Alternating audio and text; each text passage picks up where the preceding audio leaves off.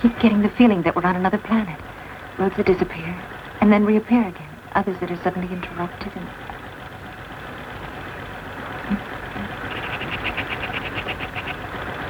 Help me, somebody! Oh, God! What's that?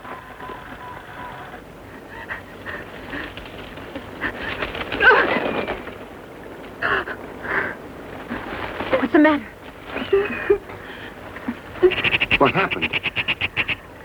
I'm being pursued. There's no one pursuing you.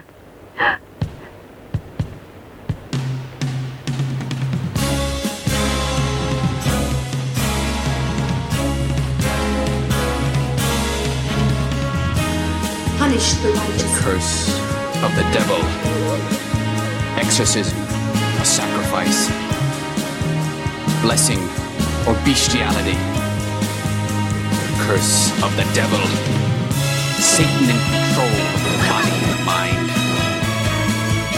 My love will destroy the great shadow. I swear that you will find peace.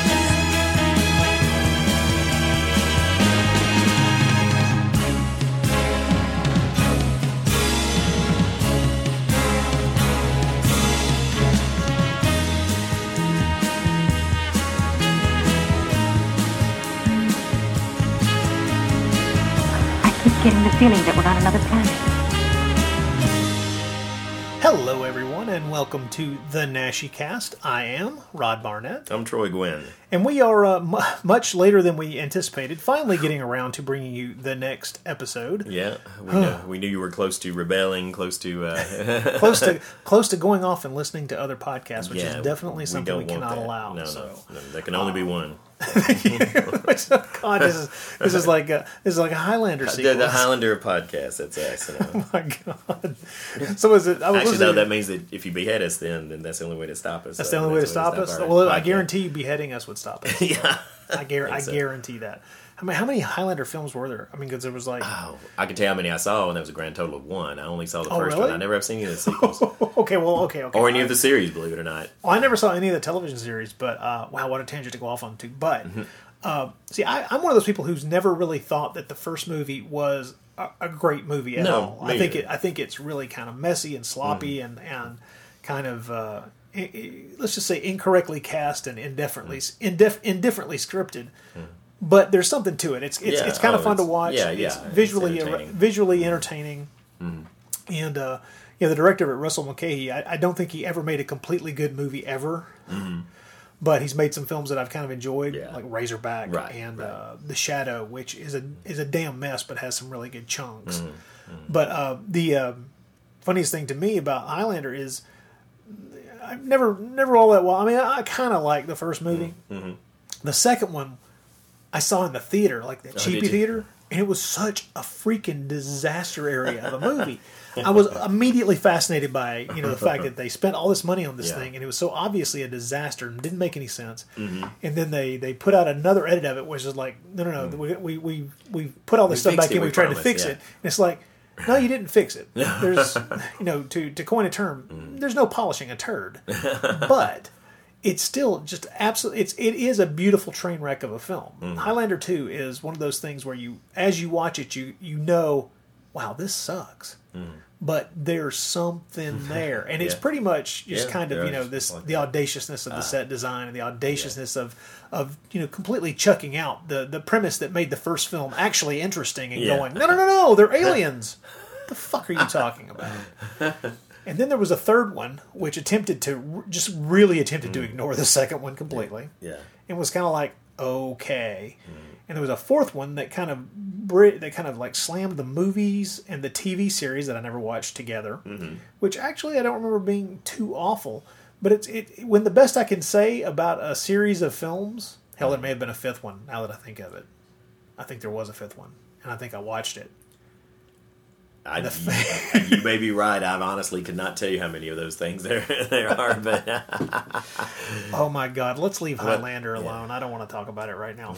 Although It would be fun to kind of like we did, like Jeff and I did with the Beastmaster trilogy, to kind of examine the Highlander films as people who aren't particularly interested in the things. It would be interesting to see, that actually would be a fun idea for a show, just to, see what could be, what quality could if you could dig, something good to say about them. But well, I mean, I'm always.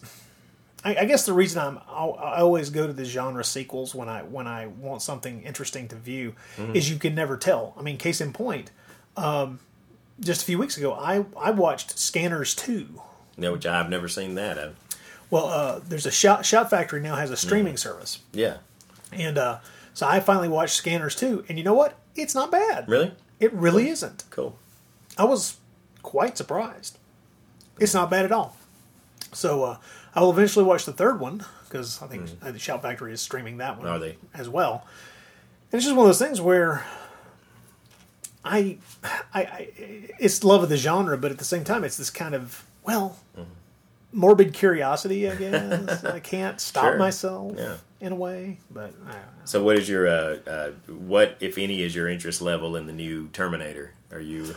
Honestly, until I saw the trailer, my interest level was absolutely nil, possibly negative. And the trailer made you more interested? Hell yeah. Interesting, because it actually, I wasn't that interested to begin with, but the trailer actually kind of made me a little less interested. That's not to say it might not be good, but when they show those scenes that, yes, they are going to have a scene where Arnold has to say, I'll be back, or whatever, and I was just like, but see, are you still doing this? But in that scene, what I notice is that Terminator has whitish gray hair, and the mystery, the mystery behind that I've heard is that they had to send a Terminator model back to the 50s, and that Terminator model has actually stayed there and is actually aged. Yeah, and at this point in the timeline is has been around doing its job. That you can send it back in time, but you can't really yank it forward. Yeah, and essentially, the more I find out about this film, the more I'm thinking, wow, this.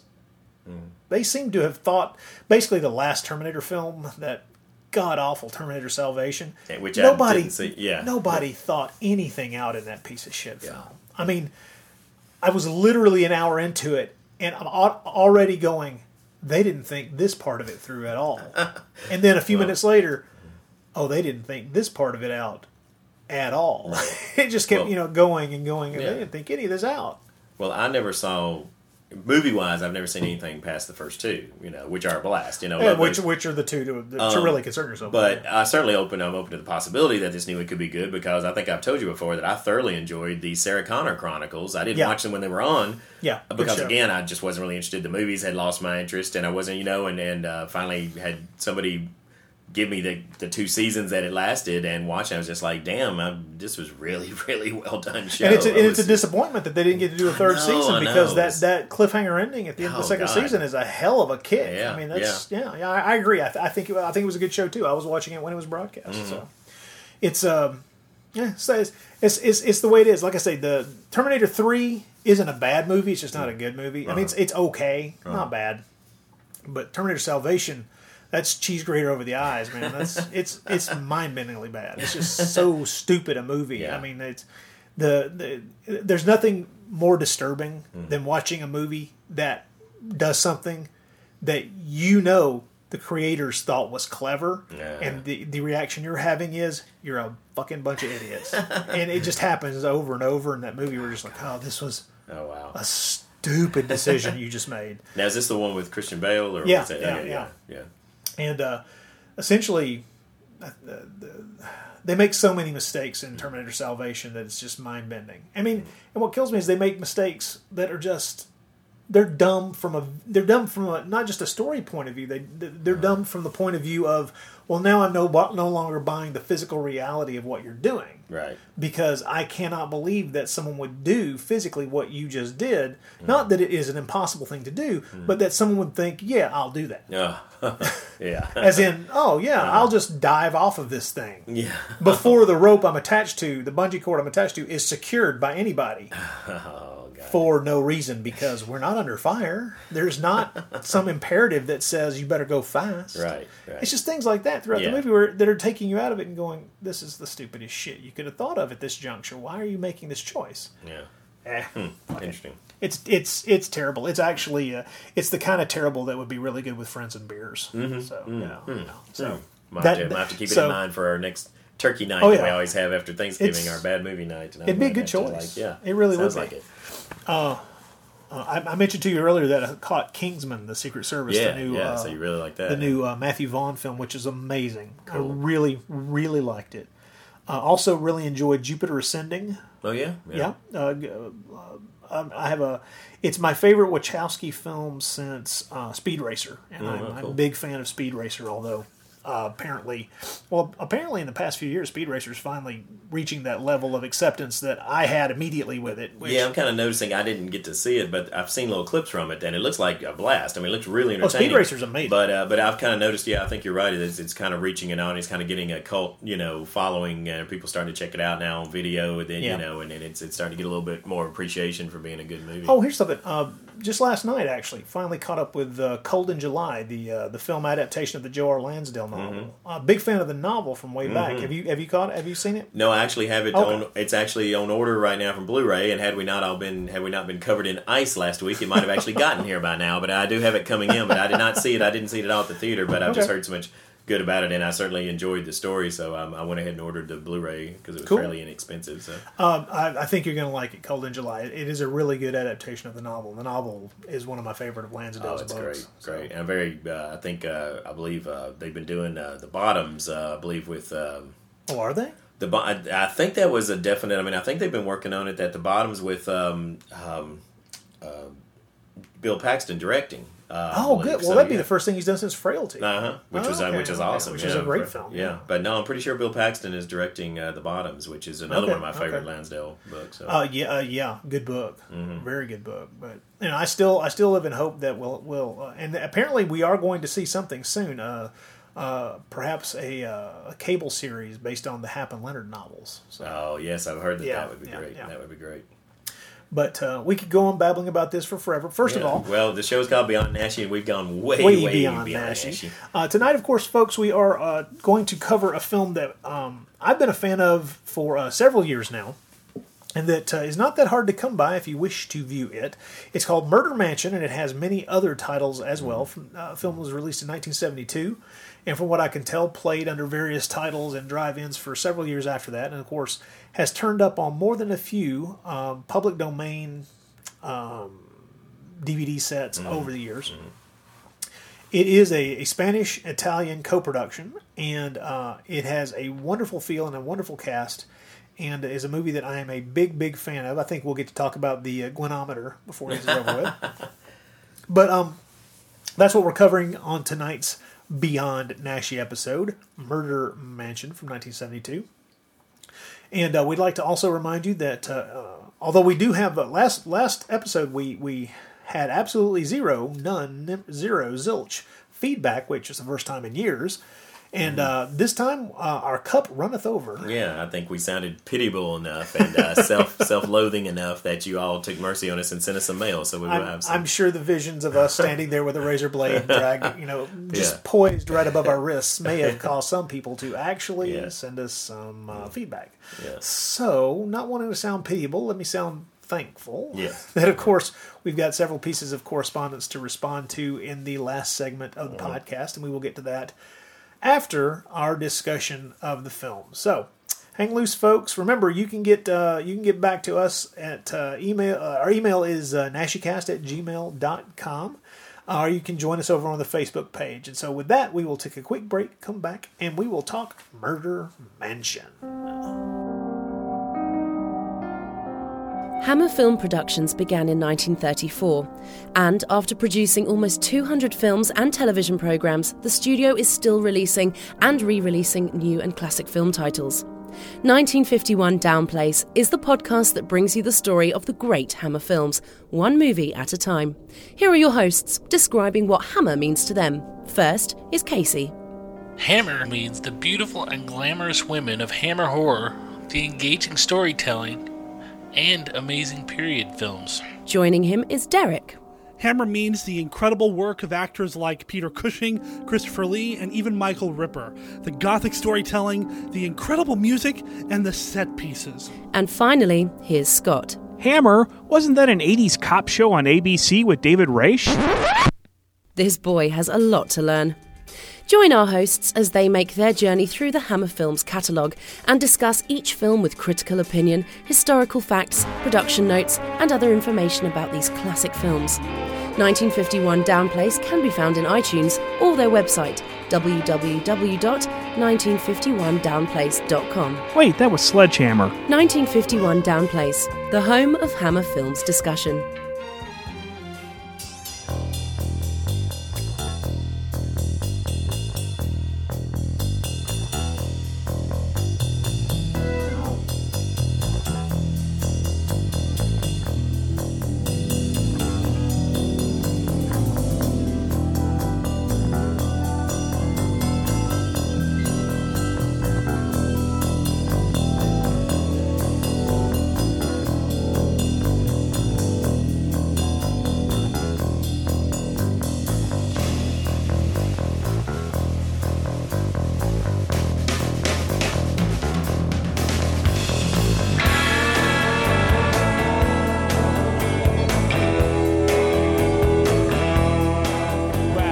Let's discuss Murder Mansion from 1972. As I mentioned, this is an Italian-Spanish co-production, heavy on the Spanish as far as I can tell. Mm-hmm. And what we have here is, as I say, this is not a hard film to come by.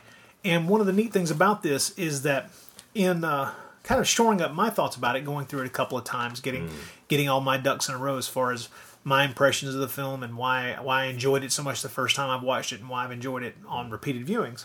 I did a little research online. Often with the films that we cover, there's not a lot of coverage out there on the web where people talk about a particular film that we're going to be talking about. Right. There's it's such a niche thing that there's some conversation, but not a lot. Mm-hmm. One of the neat things about Murder Mansion is that it has been so easily available, and so I guess it's been considered something that no one else really talks about. Yeah. To the point where it appears that there are a lot of people who have been talking about it. Oh, yeah. I was able to find all kinds of reviews of the film online, all of which I didn't find a single negative review of the film. Mm-hmm. Not one. Yeah. There's so much written about this film filtered out all over the web that I could locate, and I didn't do an in-depth search. I just did kind of a surface skim. Lots of different reviews, all of it positive. I even found two different places where people have set out to use the film as kind of something that to kind of delineate how you can use the setup and settings and characters of it to build a module for role-playing games. Oh my gosh. To like fold it into something like Chill or Call of Cthulhu or something like that. That's pretty awesome. And I could see that. Yeah, and it makes perfect sense once you... It does. I mean, you don't even have to read their take on it, which gets pretty lengthy, and they start talking in depth about it. But as soon as you think about it, well, this is kind of... there's so many things about this movie. It's got a classic setup that can go in a lot of different directions and a lot of different... And something else, too, I'll say is I think that... See if you agree with me on this or not, is that this is a film that, because of the particular atmosphere it's going for, because of the way it's filmed, it is not damaged too much, I think, by an inferior print. Like, even though this is like now, we would love to see it maybe a little more correctly framed and in a really nice pristine print, but I really don't think in this case the fact that we're watching a lesser print with this film, it really may have even, who knows, it may have enhanced some certain scenes, or it may have given it even more of a creepiness to it now because of the print being not just superb. Well, there is that thrill that I don't think a lot of people... I think I'm willing to give this thrill up, but there's still the joy of this particular thrill, which is the discovery of something previously unknown by accident. Yeah.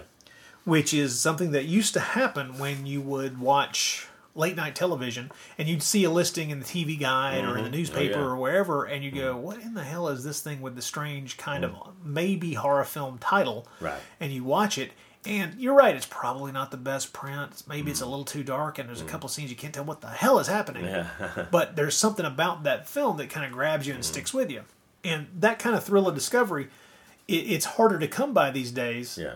I think we're slowly moving into a world where that's going to start to happen again, because there's so many ways to stream movies now, and your choices are so multied, and there's so many various ways in which you can catch different films or find different things, that if you can ever stop yourself from just paging through the possibilities and actually land on something and watch it, I think that's where that thrill of discovery can finally start to kind of come back again, because you can't do that on television anymore. It's those things don't exist. It's not like when we were kids and people would have a UHF station or a local independent television station that would run weird ass shit on the weekends or late at night or on Saturday afternoons. That doesn't happen anymore. What's funny is I think that there are a couple of stations we have that are kind of trying to give a little bit of that feel, like, you know what I'm talking about? Like the El Rey channel. Yeah, things like that. And then there's another one like Me TV. Yeah, who are trying to. But again, you're probably not going to come across what you're talking about, like where you occasionally could come across some Euro horror, like late at night, that you never heard before. But they are trying to do some of the movies and TV shows that go in there. I think they're trying to kind of capture that feel of the old UHF kind of channels. Now there's certain UHF things that don't need to come back. Like, for instance, I remember our UHF channel 17 here, would occasionally show films out of sequence. Like they would show the you would really? Like the reels were out of order? Yes. You would, yes, it did, and it was especially fuck with you when it was a film you'd never seen before. I'll never forget the first time they showed Cutter's Way, which I really enjoyed that movie, but I'd always wanted to see it, and the first time it finally came on TV, and I was real excited about watching it, and it took me a while though to figure out, because I had not seen the film. They literally went to a commercial and came back and jumped to the last third of the film, and then went to a commercial and came back to what they had skipped. And and it took me a little while to realize what was happening because I wasn't familiar with it. That and cutting that and going to commercials in the middle of like someone speaking a sentence and then coming back from commercials in the middle of a dialogue. And those were those UHF things we can leave behind. Without that crap. That's to say the least, if not less. Well, the thing about the discovery of Murder Mansion is that I saw that when I first saw it, I didn't catch it on some broadcaster, and it wasn't some part of some big DVD collection that I finally decided, out of these 10 or 12 movies, what the hell, I'll watch this one. What it is I kind of knew the title and sought it out and rented it and watched it that way and really enjoyed it, fell in love with it immediately. But the thing that I think the reason that there are so many people who have written, apropos of nothing. It's not as if somebody, some new big badass DVD edition of this thing came out and that therefore it deserved a lot of attention all at once. These are reviews that have been written and posted up on the web over the course of a decade plus, maybe even 15 years at this point, with different people discovering it at different times and talking about the film. And I think what it is that this is a movie that has the qualities that will grab you, and they're an interesting combination. The movie's it's very atmospheric. It's got kind of an old dark house feel to a degree. It's got a creepy, foggy cemetery. It's got a disparate group of people gathered in a location where they're kind of trapped.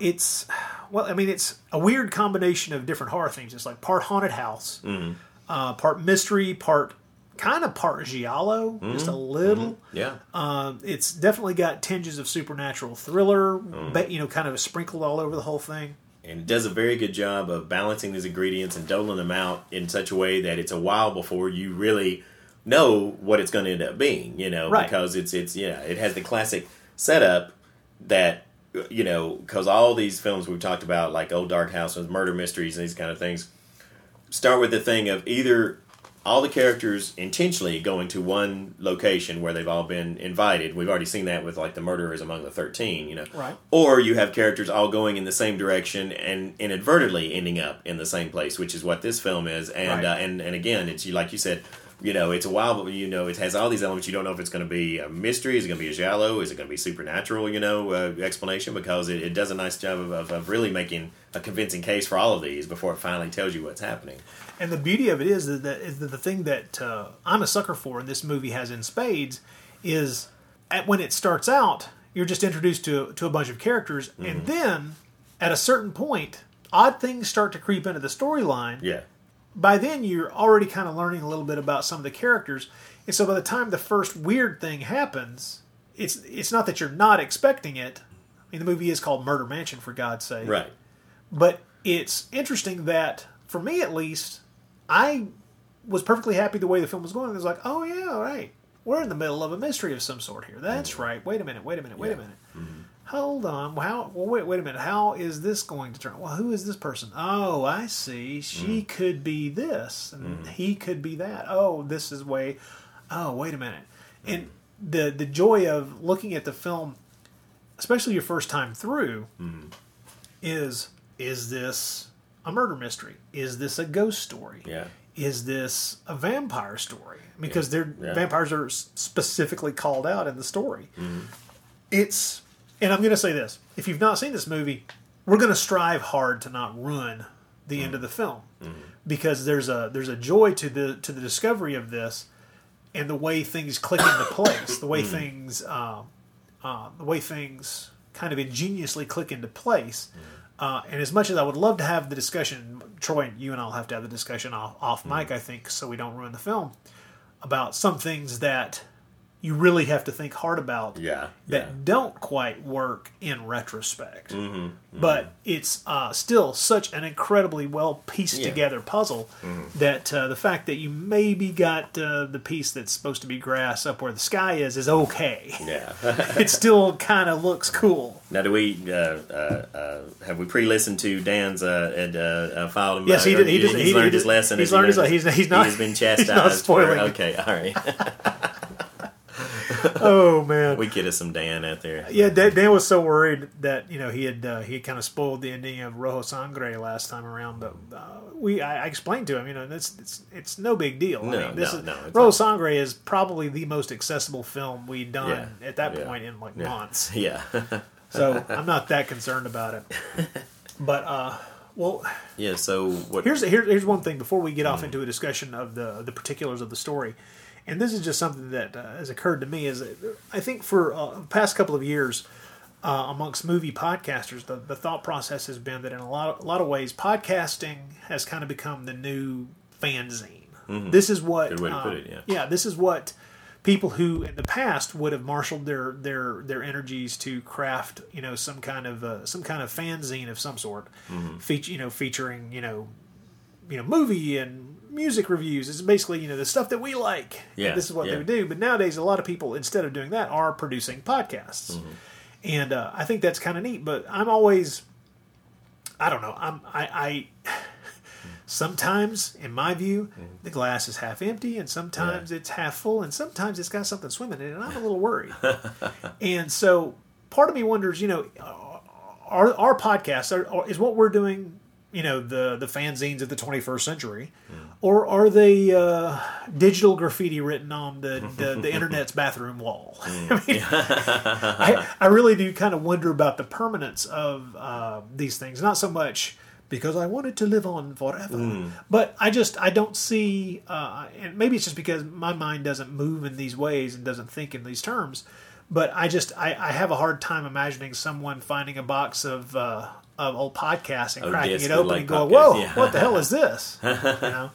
So I'm kind of curious. Something I want to throw out to the audience, just as a question to chew on, is our film podcasts like this and 1951 Down Place and the zillions of podcasts that are out there that focus on genre cinema and just cinema in general.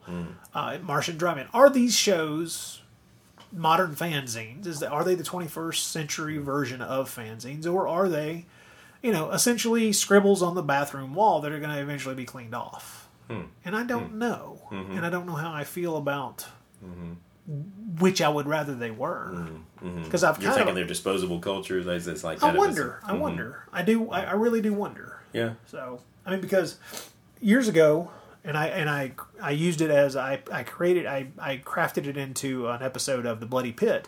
I did that commentary track for The Giant Behemoth, and that is something that I think that I remember when you did that. Yeah. That can travel with it, that can kind of stand the test of time, because I gathered a lot interviews and as much information about the movie as I could, and kind of crammed it in there and talked about the movie as well as my own impressions. And I'm really happy with that. But I wonder. I mean, that's something that I could see somebody listening to maybe once or twice, or even 3 times if they're really interested in the movie. But I do wonder about the permanence of what we're doing these days. Well, I will say that in the coming zombie apocalypse, when all electricity is gone, then basically we're fucked. People who do podcasts people will still be able to uncover an old box of Psychotronic magazine or something. And so in that respect, paper has the more longevity. Now, here's something that you talk about this, Eccentric Cinema, has just gone, our friend Brian took down Eccentric Cinema, that's, I don't know if you knew that, but I'm well aware.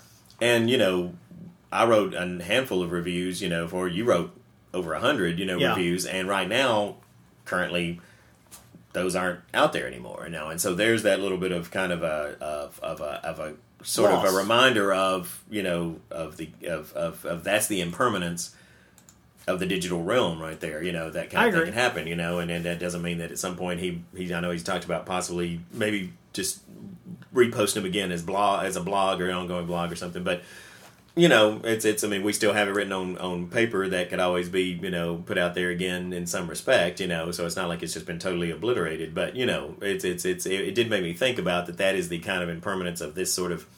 Yeah. Everything is going streaming. Digital publishing is a lot more respectable and a lot more accepted now, But that's true that when it comes to paper has that potential, to still be having maybe seem a little more real, when it's. I know, and like I say, I wonder if it's just because to us being older than say the generation currently around, if they're not going to find a box of discs and go, oh wait, these are old discs, and they can just they throw them in a computer just to read what they are, and this is how they'll discover, oh wow, look at these old podcasts about these weird movies, and that's how they would be found in that way.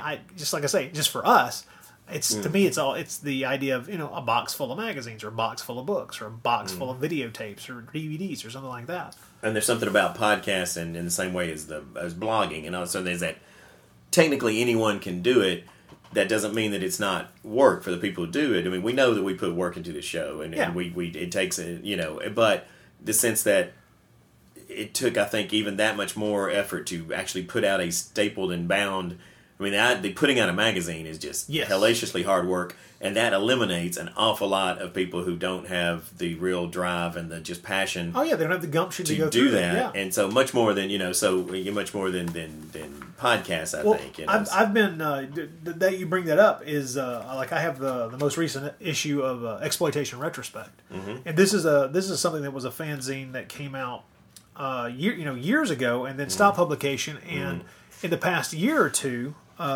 Dan Taylor has taken it upon himself to actually start republishing. He started doing the magazine again, and which is just a wonderful thing. And it makes me wonder if that's the kind of thing that could possibly happen sometime in the future with podcasting, because I've seen different podcasts fade away and then come back, and then fade away and come back, and I wonder if that's if that's something that will become kind of the norm with podcasts, because it is such an intensive kind of thing, especially for people who are producing them week in and week out, which is just an amazing amount of stick-to-itiveness that I can barely imagine.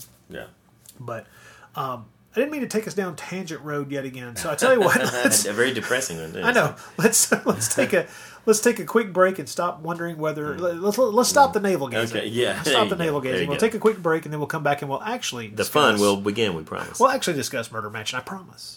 Are you tired of the same old pop culture podcast? Do you listen to those other podcasts and think to yourself, why don't they talk about the things I'm interested in? Hi, I'm Reverend Scott, and when I want to listen to a couple of guys with their appendages on the pulse of pop culture, penis, I listen to the Are You Serious podcast. Hear news about politics and religion where hosts Chris and Frank ask the tough questions. If you woke up with a cock in your mouth, would you take it or leave it? Yeah, exactly. How big is the cock? You'll hear entertainment news about your favorite movies and TV shows, plus plain old wholesome discussion about the lives of Chris and Frank. I mean, now I am like tattooed. It's weird. It's like I guess I should explain what I got. Yeah. It's 3 swastikas. Each one interconnected to look like a smiley face. And on my left arm is cock and balls. And you notice I looked at my right arm. Character from an old Disney film. It's a prequel to Song of the South. Exactly. I have it's called Song of the Cock and Balls. It sounds like this. So when you think pop culture podcast, remember this. What's that thing between the dick and the asshole? The Are You Serious Podcast on iTunes or areyouseriouspodcast.com.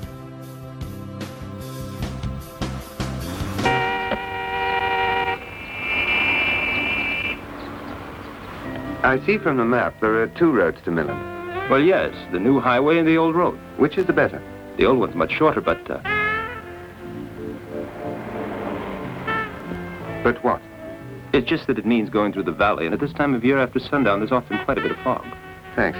What do I owe you? $4.50, sir. It's your life, so I guess you can do what you like with it. I guess so. But if you had any dignity, you'd leave your wife.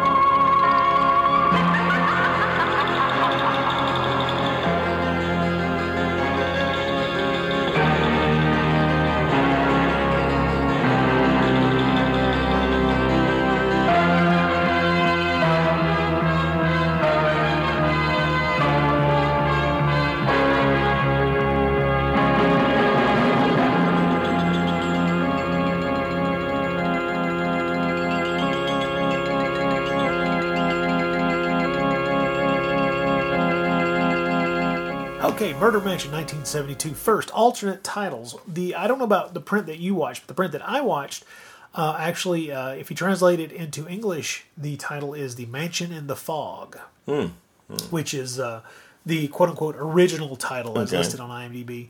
But it's also known as, besides Murder Mansion, also known as Maniac Mansion, and of course we discussed that in depth last not to be episode. confused with the Joe Flaherty TV series, Exorcism Mansion, and I love Exorcism Mansion because, once again, an obvious case of yet another film that tried to make people think it was about Satan and the Exorcist craze there. It's just amazing how much we run across this. It's like the equivalent of all the Westerns that had to put dollar in the title somehow to make them think it was part of the Eastwood.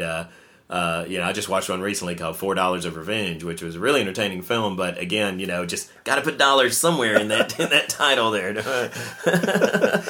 It's like the game we used to play years ago with our buddy Jack was, creating fake spaghetti Western titles. And he's like, Django Dollar. Django Dollar would have been like, or $1 for Django. Or, it's like a crossover between The Man with No Name and Django. This must be the greatest Western of all time.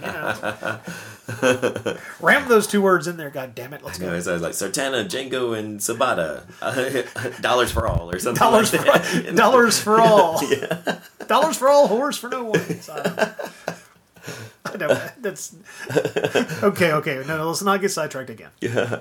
Okay, this film starts, and like I say, the beauty of this movie is how many different kind of genre ideas it blends together and blends together well. Mm-hmm. Well, the movie starts, and what I love is that for the first, about 10 minutes, it's almost dialogue free. Yeah, and it's just visual storytelling. Mm-hmm. And what it is, we're introduced on a country road to first one guy in a Mach 1 nice big nice American little, muscle car. Yeah.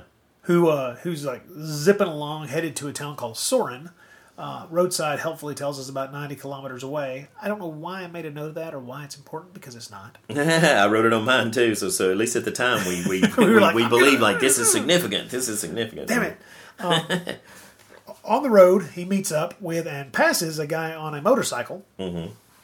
And then they kind of play, well, I'm a bigger dick than you, and pass each other for a little while, kind of playing around on the road. They're doing this on some what turns into kind of hilly / mountainous roads where you get some nice hairpin curves and stuff. Mm-hmm. Nothing overly dangerous for the two of them, but they do eventually. They pass a VW Bug that has a married couple in it. Yeah. And so this film is very, very, very tight in its scripting, and almost nothing is wasted. So you've got 4 characters you've been introduced to: the two in the couple in the VW Bug, the guy in the car, the guy on the motorcycle, and then we're introduced to this beautiful redheaded hitchhiker. Yeah. Which you see every day, just can't go down the road without seeing a beautiful redheaded hitchhiker. Oh yeah, Interstate 24 here is littered with I know that dead deers. Yeah. So what we have here is 5 characters in search of a plot. Yeah. So the redhead is picked up by the guy in the Mach 1, and the middle-aged couple in the VW Bug, who we later find out are called their last name is the Tremonts. Mm-hmm. Tremonts. Yeah. Mm-hmm. They look they're of course haughtily unimpressed with these two rapscallions. These two, the younger generation, the swingers, the love generation, the love generation, the hip now generation, making hey in the moonlight, making hey. Well, once the driver of the Mach 1 has picked up the incredibly hot redheaded hitchhiker, he quickly shows his class. Yeah, he gets a little frisky. Just immediately, like no hesitation. The hand goes immediately to the leg there. I mean, it's a nice leg. It's Europe, it's Europe. So, and it is Europe, but she's having none of it. Right. Well, later on, the driver of the motorcycle, whose name we find out is Fred, by the way, stops off at this roadside restaurant, goes in and sees the beautiful redhead sitting at a table alone. And he goes over, chats her up, and she complains about the driver because, she has reason to. As she says, he's one of those guys who just seems to think that because he's giving you a ride, you've got to be friendly with him. Mm-hmm. And they decide to pair up, and she goes, I'll come with you on your motorcycle. Well, the Ernst, who is the driver of the car, we learn, right. Does not take kindly to this, but he didn't really have a say in the matter. At the same time, we are introduced to where the middle-aged couple in the VW Bug have gone. They arrive at a friend's kind of palatial home. This is a house owned by a woman named Elsa, and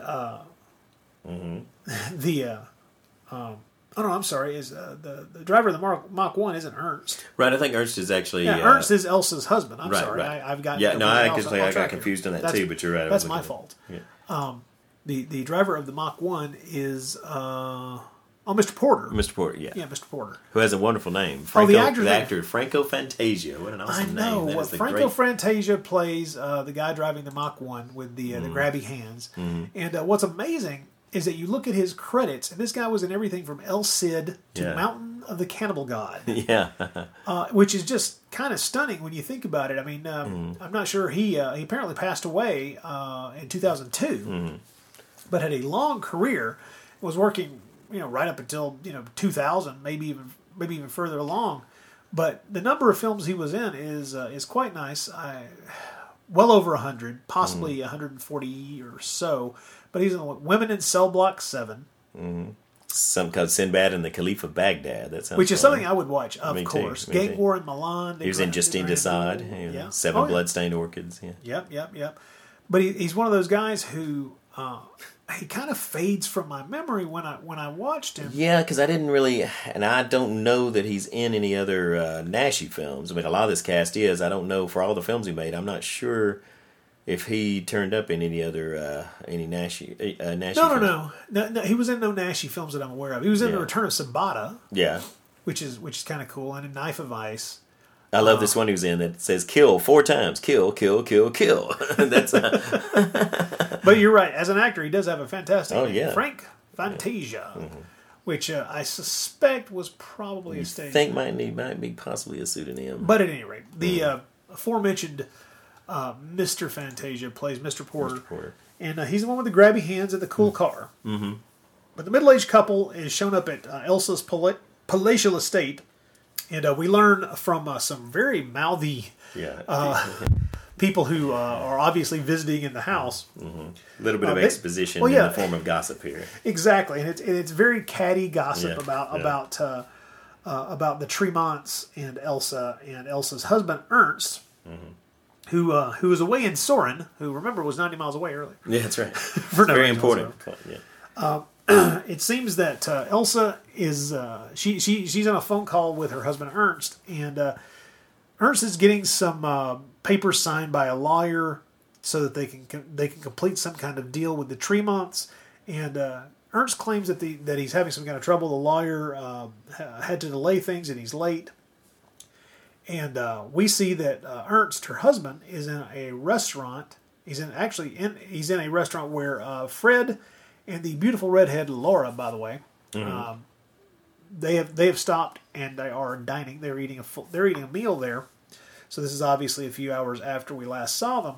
And in the very next scene, we see Ernst, who was eyeing the redhead, and well, I mean, who wouldn't? Yeah.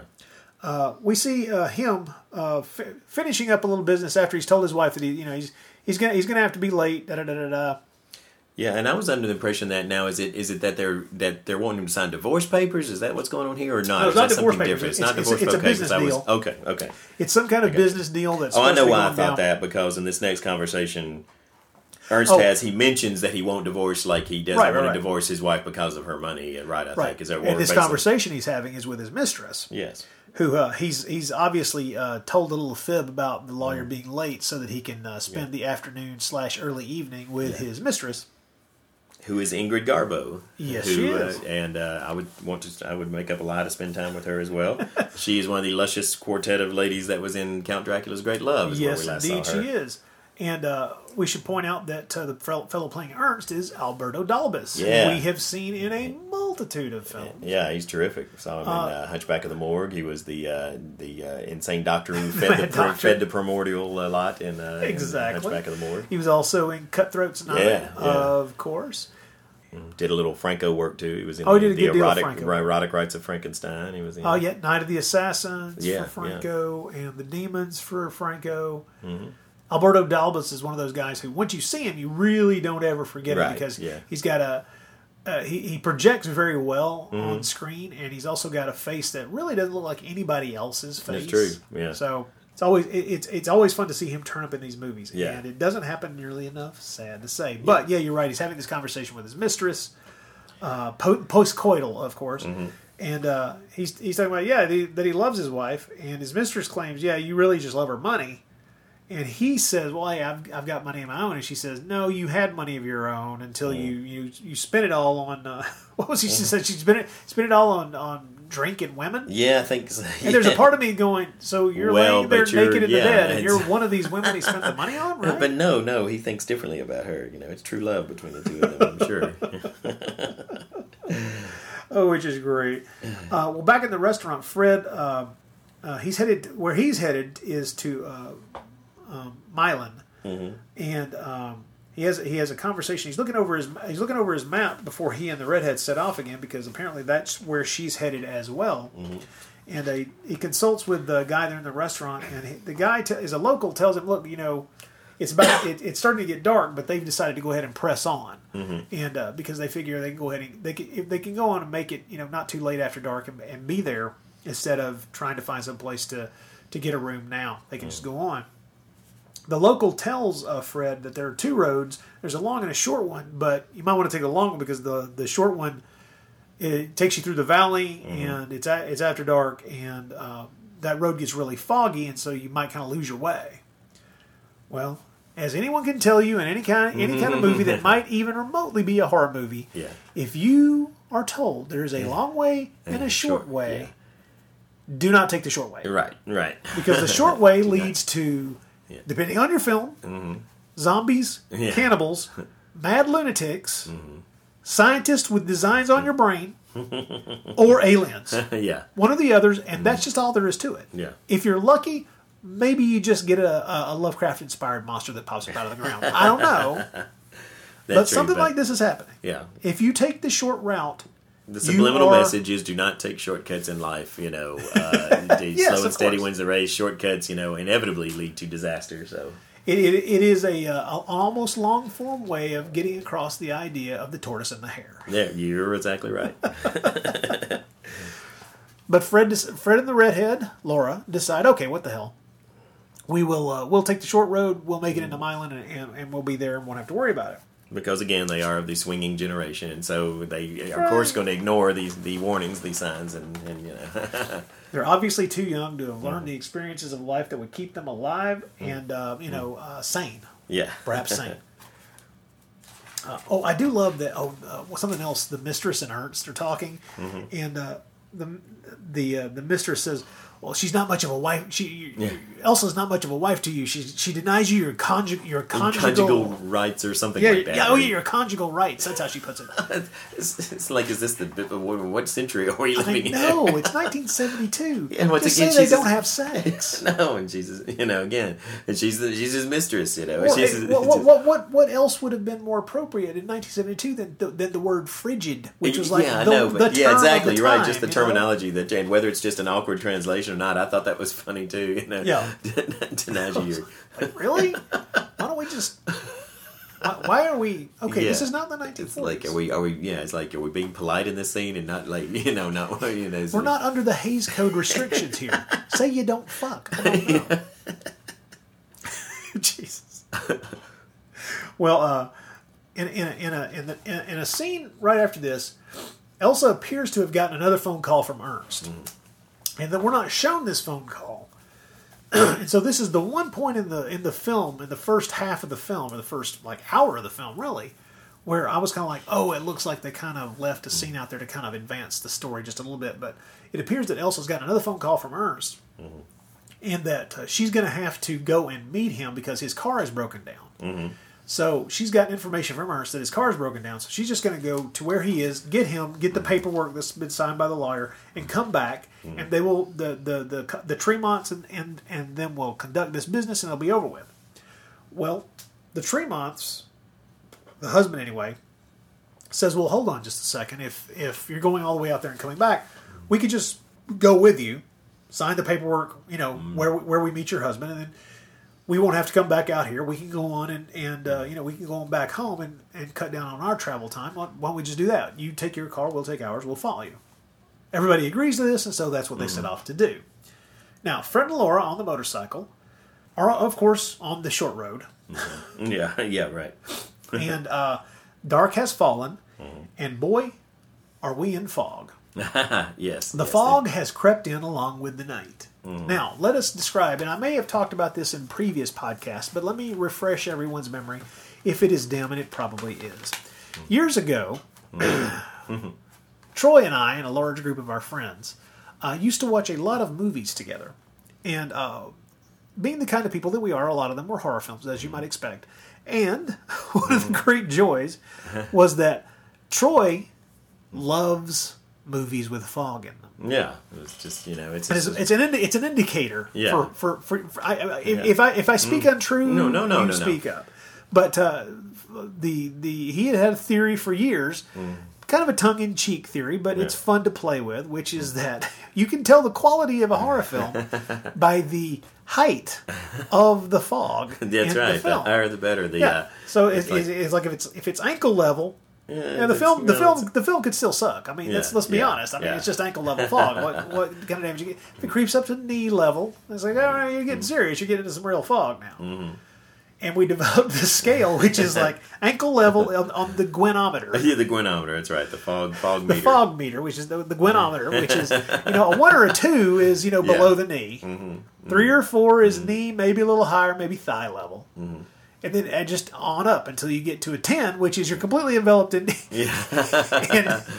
fog and you can't see shit. Yeah. Now, there have been the occasional movie that have gone off the 10, that have topped the 10 on the Gwenometer. Yeah, well, I'd like to think that my theory inspired John Carpenter to take it, see how far he could push that level to envelop an entire town. Well, just speaking of another Spanish film, or a film made by another Spanish director, the 2001 film The Others had sequences that were right off the Gwenometer scale. Yeah, how funny you bring that movie up. I was going to bring that movie up, and not actually in relation to what you're talking about. Oh, really? But I was going to bring that movie up during this podcast because I have to wonder if, as you mentioned, it was made by a Spanish director. I have to wonder if this film was an inspiration for him in some way, or at least was something that he may have loved or viewed it, because some of the ways some of these scenes, including one that's coming up here pretty soon, was filmed really immediately reminded me of The Others. Really the first kind of really creepy scene that we get in the film, which is coming up here shortly. I'll point it out when we get up to it. But anyway, yes, it was actually, I was going to, because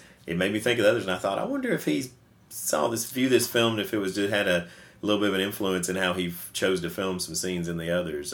Wouldn't be impossible, that's for damn sure. Yeah. I had not really thought about that. I was just bringing up The Others as one of those films that really kind of, there's a 10, and then there's things like The Others where it kind of goes completely out of control. Yeah. Oh, this film definitely, this film here, Murder Mansion, is only in the Gwenometer is probably is way past mid level, and it gets into the 7 or 8, it gets into the 7 or 8 level with the fog. So it's it's definitely an indicator when the fog is at that level on the Gwenometer that you're in a quality film. So. Yeah. Well, as Fred and Laura are driving out there and they're noticing the fog, they come to a point where they realize, okay, we may be a little bit lost. They stop and they're stopped beside the road. They see a car coming, and they try to Fred tries to flag it down, but it nearly runs them off the road and just keeps going. And it's a Rolls Royce. Yeah. And he's damn near run down by this car, and it just keeps going. So they're kind of taken aback and just have to continue on their way. The Tremonts are following Elsa, each in their own car. We see Elsa going along, and obviously she's got the windshield wipers on. It's raining just a little bit, and the fog is making it difficult to. They are obviously also taking the short road to where they're supposed to be going. But from what we know, one of the reasons why Soren, the knowledge of where they're coming from, where they're going to, is that these groups are coming toward each other from different directions, and so it makes sense to what happens.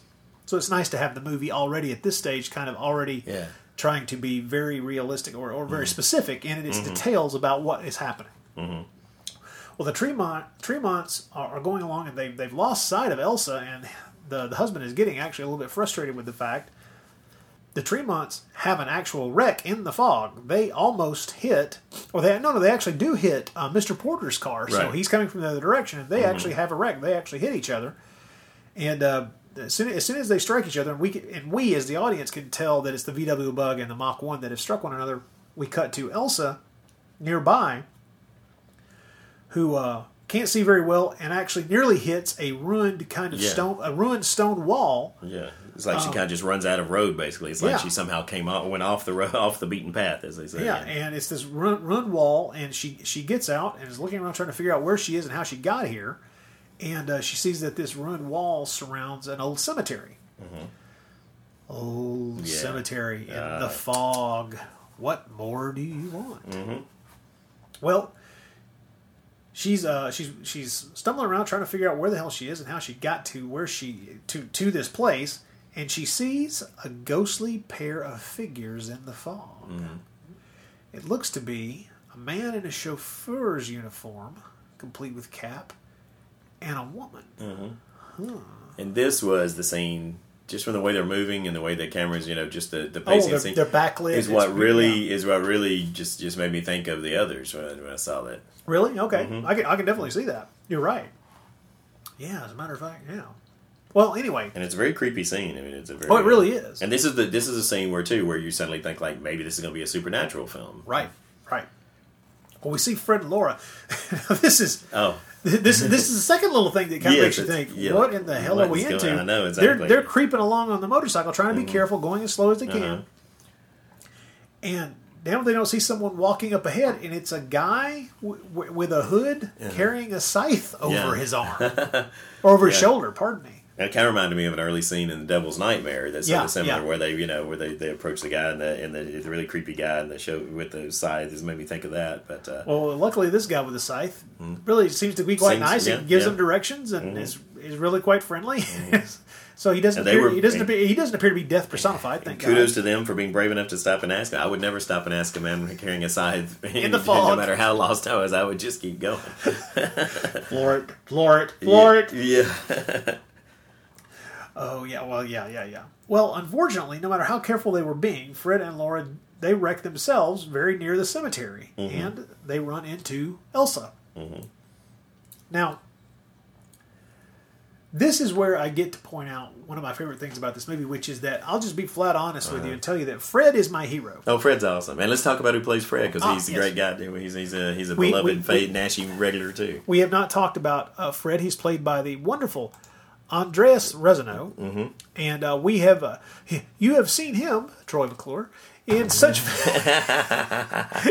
films as The Werewolf versus the Vampire Women. That would be, of course, Werewolf Shadow. No, I loved him in the Cantabrians because he played Caesar Augustus and did a great job in that. I believe he was in, Seven Murders for Scotland Yard? He was in Seven Murders for Scotland Yard, and we won't run what his specific role in Seven Murders for Scotland Yard is. But he was also in a couple of Franco films, Lovers of Devil's Island. And he's always a joy to see. And I'll be honest, he had a long career, but he had a career that I wish had been much longer. He passed away in 2011. But he is... I always enjoyed him. Every film I've ever seen him in, I thought he was quite good. Yeah, this is actually my favorite of his roles in this film. Yeah, I really like him a lot in this too. I mean, in a couple of he played a good cop in Werewolf Shadow, and he played a good upper crust aristocrat in Seven Murders for Scotland Yard. But in this, he really does play, to a large degree, the hero of the picture, even though that is not evident at all the first half of the movie. Right. It's just that as things happen, he's the guy keeping his eyes open and trying to figure what the hell is going on. What is the truth and what is happening here? And he shows himself over and over again to be somebody who's thinking. You may be about to point out the line here in this first scene here is like that I really liked that he says. When they meet, like I said, they run into Elsa, who's been running from whatever these spectral creatures or something. This weird couple that's been stalking her in the graveyard. She runs into him, and she's all panicked and kind of tells Laura and Fred her situation.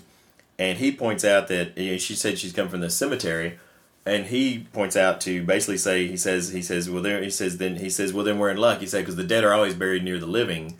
Right. He says, all we have to do is follow this wall around until we find the gate. And it may seem like a little thing, but I was just like, it's always nice to hear characters in a horror/mystery, be intelligent, say something intelligent, because it doesn't happen every movie you watch, and sometimes you just kind of notice when they like, oh yeah, that actually makes sense, But I just kind of like that. If we're near a cemetery, well, they don't build cemeteries 100 miles away from a town. Yeah, so we're not as lost as we think. We're near civilization. I was thinking. Well, and he even takes it even further. He says, so everybody, just be calm because Elsa's a little frantic. Yeah. He says, just be calm. We'll follow this wall around until we find the gate. And he says, and once we're at the gate, I guarantee you, that's the direction. Straight away from the gate is where the nearby village will be. That's just the way these things are built. And they all look at each other and go, well, okay, you're right. And so they start following the wall, looking for the gate. But instead of a gate, what do they find? They find no gate. They find the Rolls Royce. Yes. That passed them by and nearly ran them off the road. And this Rolls Royce has crashed into the cemetery wall. And it's covered in dust and leaves. Yeah, it looks very like it's been sitting there for years and years. Looks like it's been sitting there for a very long time. But it has the same tag, the same license plate. That's odd, isn't it? Yep. That's very strange. Yes. But then they spot the house in the fog. Now, I love this. The movie, this is one of those Which, as you said, was the original title of the film. The House in the Fog. Yeah. Well, this is one of those neat things, and I really like this when a movie is clever enough to do this well, which is they decide, okay, to heck with it. They go up to the house, knock on the door, and it's Mr. Porter who opens the door. Yeah, I know, who's been kind of the nemesis of this couple, or at least that they've already established as being somewhat of an asshole. And his encounters with them so far have not been, with Laura and Fred, have not been friendly, to say the least. Well, he opens the door, they go in, and Mr. Porter and the Tremonts are already in the house, in the living room, have built a fire. Yeah. And so we didn't have to see all this stuff in between. Didn't have to waste the time with, It's a way of like being, like you said, nice and clean and just keeping the pace going. Right. So with just a couple of lines of dialogue, we find out what is obvious here, which is, they've wrecked their cars. They spotted the house. They went into the house. They didn't find anybody. They started a fire. Boom. What the hell's going on? Oh, and I want to say here, too, just point out, because I'll forget it we may not forget to mention it, but Mrs. Tremont is actually somebody we've seen. Oh, yeah, that's right. She was in Werewolf Shadow. Yelena Samaria. Yeah. I'm sorry. Samarina. Maybe. Samarina. Yeah, but she was in Werewolf Shadow, and it's interesting to see this very different role where she's playing kind of a little bit of a... Well, she was a Russian actress, which is kind of neat, but she was in... oh, darn it. What else have we seen her? She was in Werewolf Shadow, of course. Yeah. She played his Valdemar Daninsky's sister, who, of course, was very strange and neurotic and kind of,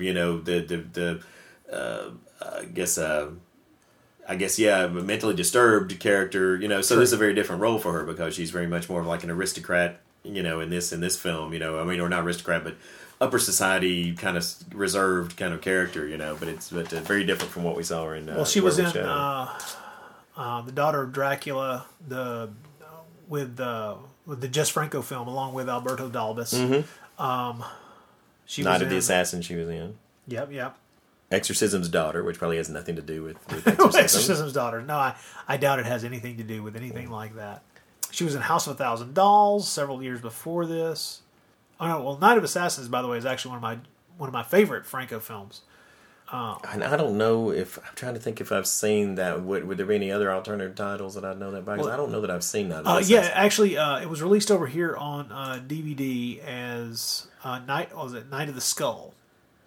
I don't. And I've got the DVD around here somewhere, and it's quite a good little film. Yeah, I don't believe I've seen it. It also stars Alberto Dalbas, William Berger, cool, and of course Lena Romay, being Antonio Mayans. Yes. If you've not seen Louis Barbeau and too, so cool. Evelyn Scott too. Yeah. But if you've not seen Night of the Assassins, aka Night of the Skulls, that's a really good Jess Franco film. It's actually one of my favorites from this period because it's a really nice kind of a horror murder mystery set around a Louisiana house. Oh, cool. And it's I'll have to check that one out. It's a good flick. I really, really like the movie a lot.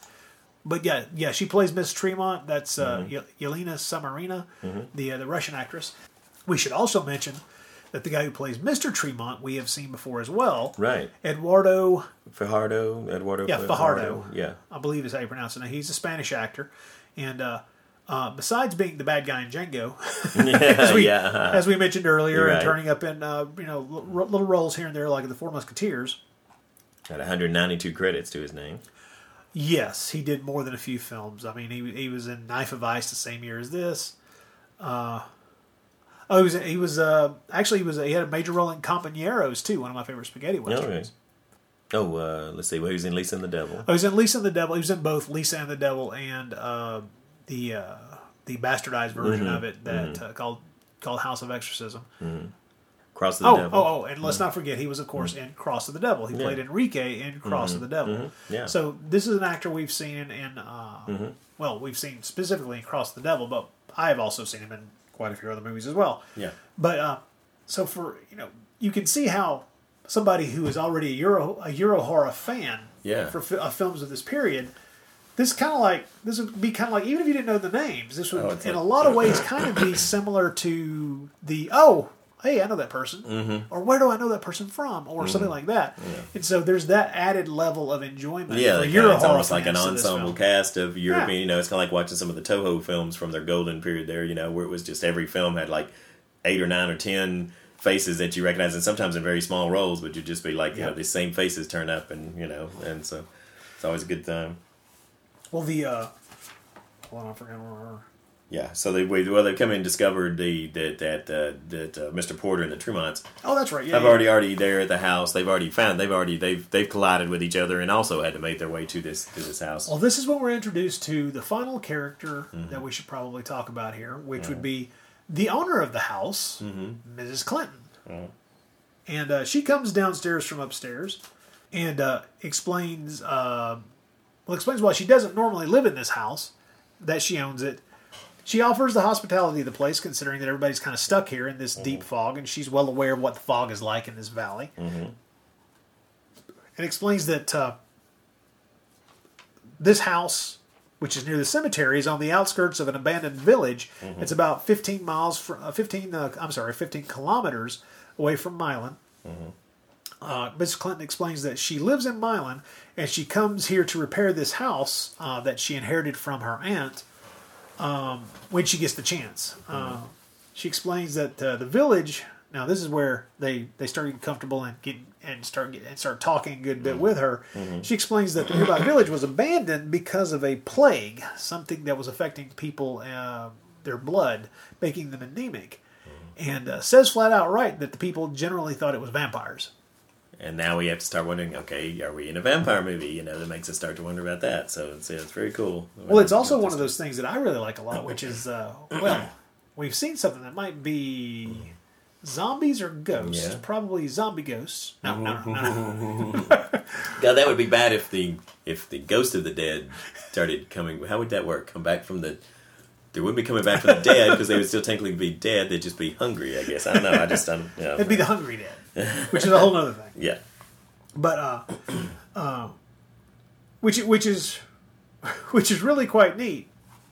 But she does have one weird little quirk, which is there's this door right off the main room there on the ground floor with the fireplace and everything.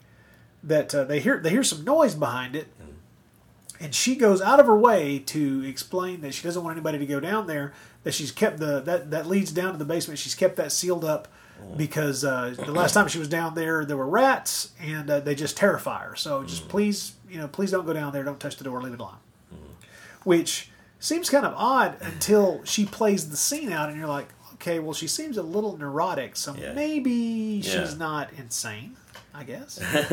But at this point, we have also noticed one thing, and it's Fred who's kind of looked from Mrs. Clinton and looked up on the wall at the painting of this woman's aunt, who apparently owned this house before her, and noticed that one looks a whole lot like the other. Only Mrs. Clinton is younger, prettier, and the painting is of an older lady, but that's interesting. There's a lot of resemblance to you and your aunt, isn't there?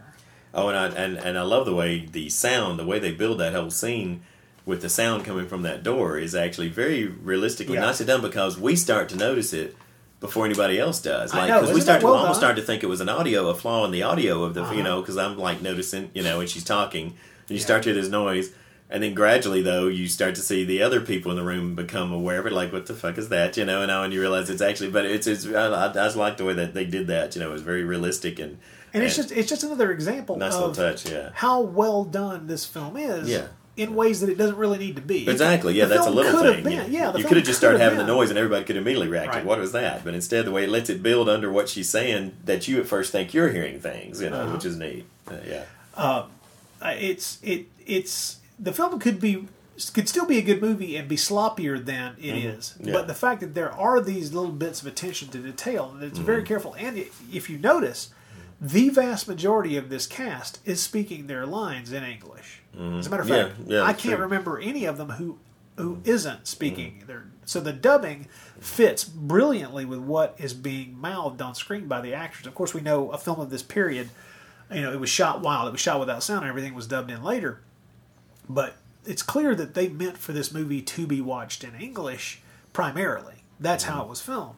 And that adds to it as well, because you don't get that weird, watching a foreign film that's dubbed feel from this. You're just pulled into it. So you're right. Little subtle things like the really effective use of music throughout the movie, which I think is nice, and the use of sound effects, and that's one of the better examples right there, is really cool. But there are other little things as well. The kind of ambient sound that you get when you're out in the fog out in the cemetery.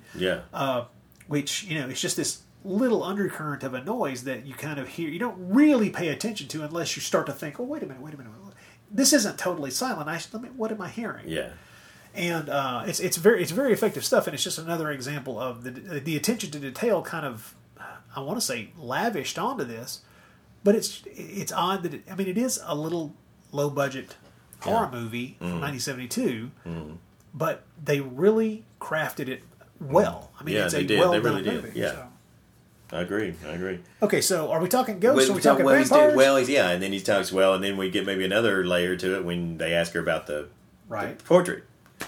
Are we talking reincarnation? Well, yeah, because, and then she starts to talk about the woman is Julia Clinton is the name of the woman in the portrait. Right. And that was her aunt. And then we find out how she died. Yes. First she says she's a strange woman. She describes her as possibly there was thought to be a witch, right? Yeah. So we're like, okay, now we're in a witch movie. And now we're talking possible sorcery. Yeah. And apparently she had a chauffeur who was very tall, disfigured. A disfigured man. Who was her chauffeur. And one day the driver was driving Miss Clinton and was apparently inebriated from was drinking and crashed his Rolls Royce into the cemetery while still drunk, killing himself and Miss Clinton. So now you can imagine how Elsa is responding to this while this story is being told. She does not take it well, considering the experience she just had in the cemetery a little while ago. Because she didn't take much to connect the dots there. Yeah, that description perfectly matches the two spectral figures in the fog that she saw earlier. Yeah, she basically has a little breakdown here. Yes, she freaks out quite a bit right here. Mr. Tremont, and after they kind of quiet her down, I think we get it's a little cool. more exposition. We get a little bit more exposition from Mr. Tremont, who explains to Fred and Laura that she's had kind of bad nerves ever since her father passed away, leaving the family business to her. He passed away while in bed with one of his daughter's classmates. Yeah. Well there. Yeah, and we've already heard that she's not exactly forthcoming with the conjugal rights to her husband we kind of get the impression that... like I say, why was the word frigid not uttered in a film from this period of time? I don't understand it. It was the word... that word was flung around throughout the 60s and 70s. Yeah. I remember hearing it, for God's sake, in like soap operas. Yeah, I know. Although now I've admitted to watching soap operas. Let us carefully draw a veil across. You're going to edit that out of the very we will draw a veil across that and never speak of it again. Yeah. So, hey, I will admit to watching on my summers off from school General Hospital because it was the first, besides Dark Shadows, obviously, the first soap opera that began to go just bug fuck, with the crazy like science fiction storylines and it was the first daytime soap opera that actually started to have espionage and spy stories and stuff that it really just... I remember there was one story where some villain was going to freeze the whole city in ice. It was just like... Yeah, so actually on my summers off from school, I was just like, okay. So I actually started watching that show and getting, because it was sort of the first to begin to... and eventually all the soaps started doing all these things, ghost stories, which it was kind of like they all became Dark Shadows finally a decade after Dark Shadows. It was kind of strange. Wow. Sorry, okay, now we both outed ourselves. Okay, not only that, we can no longer draw a veil across this. But what's wild is that this is yet another bizarre tangent that we've gone on that I had no anticipation of. Yeah. How the hell did that? There's sometimes when I'll think we might want to talk a little bit about this, and I'll make a note off to the side, off the page on my notes. Like, over here, I might want to talk about this. But holy hell, Highlander and now freaking soap operas. Where did we come in on this week? Oh, jeez. Okay. Well, anyone at this point, with this much information about the plot line of this story, realizes that as these people who are all, let's just say a disparate group of folks who are trapped here at this house because of the intense fog around them, they're going to have to spend the night. Not too much. There's not a whole lot of room in the place, but... Right. They'll find, we'll bed down here. Fred and Laura decide to take the couch and the floor. They're in the main living room. The Tremonts get a bedroom. Miss Clinton is apparently going to go off to her own bedroom, which she stays in when she's out repairing the house. Yes. And Elsa, they've put down to kind of calm her down. They put her in a bedroom off to her side. And Mr. Porter is off in his own little room. But he's not going to stay there because he is determined to get laid somehow or another. He is going to get drunk and is determined. But he is a little bit of... I know what you're going to say. Go ahead. Go. He becomes a little more sympathetic. He does. He's like, maybe not just that he's... I mean, you actually get the sense I don't think he's really a lech. I think that he probably he's probably just more socially awkward than anything, or just doesn't... Not only that, you get the sense from the sequences where he's alone in that bedroom that honestly he's a little scared. Yeah. He's a little put out and a little creeped out by the place, but isn't willing to say this out loud. But when he's alone and we can see him, in his reactions and how nervous he is around this room, it wasn't so much of it wasn't when he starts going around to the other rooms and trying to share his flask of booze with people and just get them talking. I didn't get the sense of a guy who's kind of out on the prowl. I got a sense of a guy who really just kind of wanted to have somebody to talk to. Some company. Yeah, no, you're right. No, actually, I do think that there is an aspect to that as well. I think you're right that he does become a little bit more dimensional than than he's not just some scumbag lech. He's a guy who's a little creeped out and you're right, a little awkward and he's like, hey, how you doing? Want to have a drink? So and I really do feel that if he knocked on the bedroom door and it had been Fred by himself, he might have done the same thing. Just, hey guy, how's it going? What's going on? Let's talk, because he's nervous, and it's clear.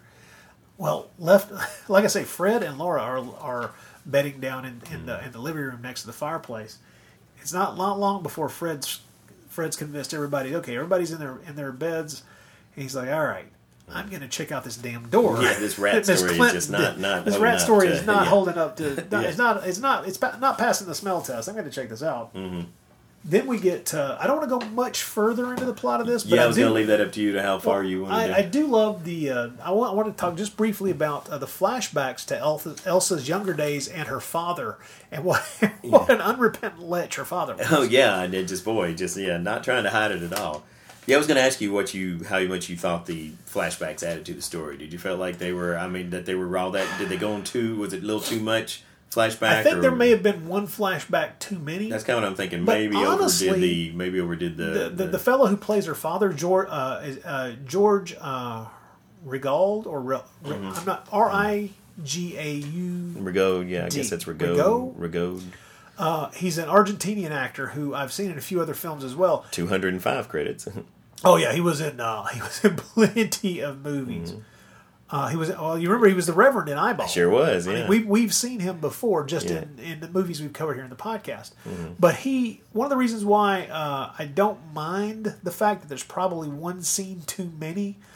He was in the infamous Love Brides of the Blood Mummy, which you said was a disappointment. Love Brides of the Blood Mummy was awful. Did not live up to its name. Well, I mean, he was in quite a number of movies, though. All the Colors of the Dark, yeah. Case of the Bloody Iris. Yeah. All the Colors of the Dark. You're right. That is such a great movie. Death Walks on High Heels. Lizard and Woman's Skin. Yeah. So he worked with Fulci. But the reason yes, there probably is one more of those flashbacks to her father and her interactions than is necessary.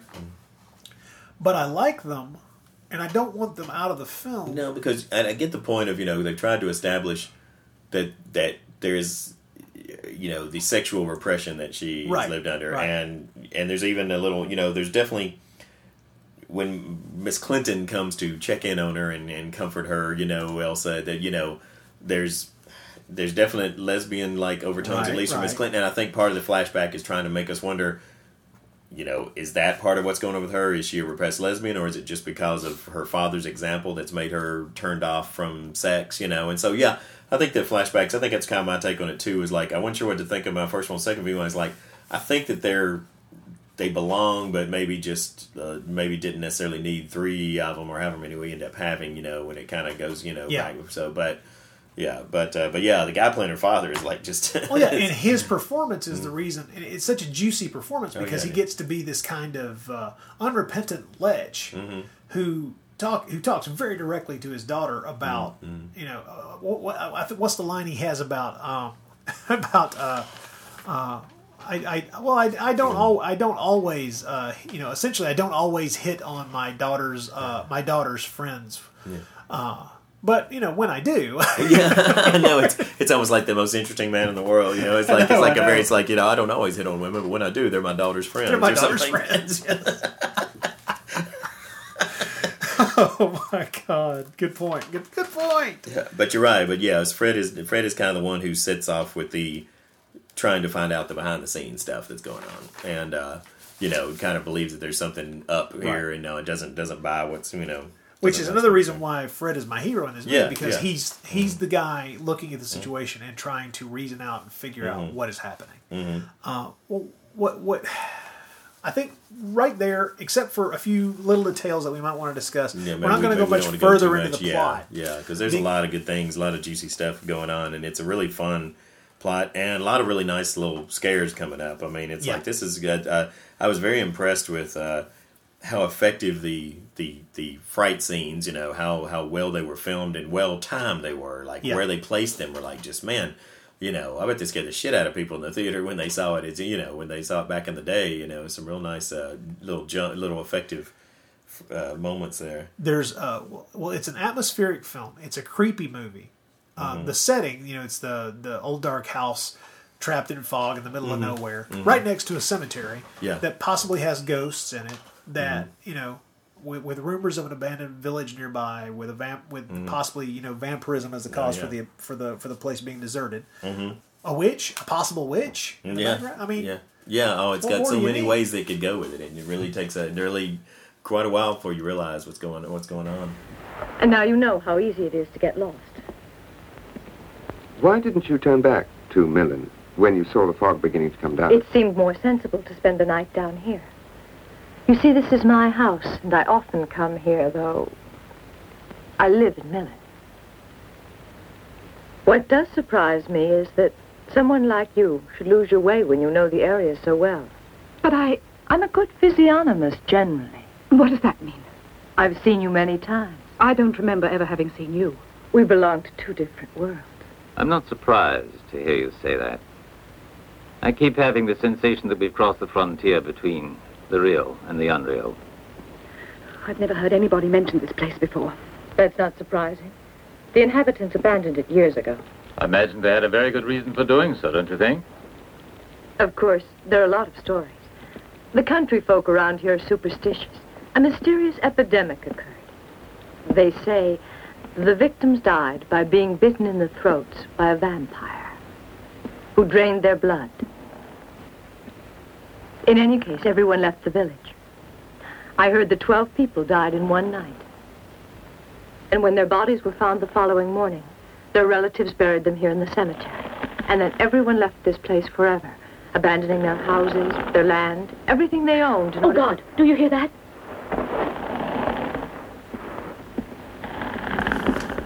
One little bit of information, one little tidbit of trivia I thought it'd be fun to throw out, which really kind of surprised me, but is neat.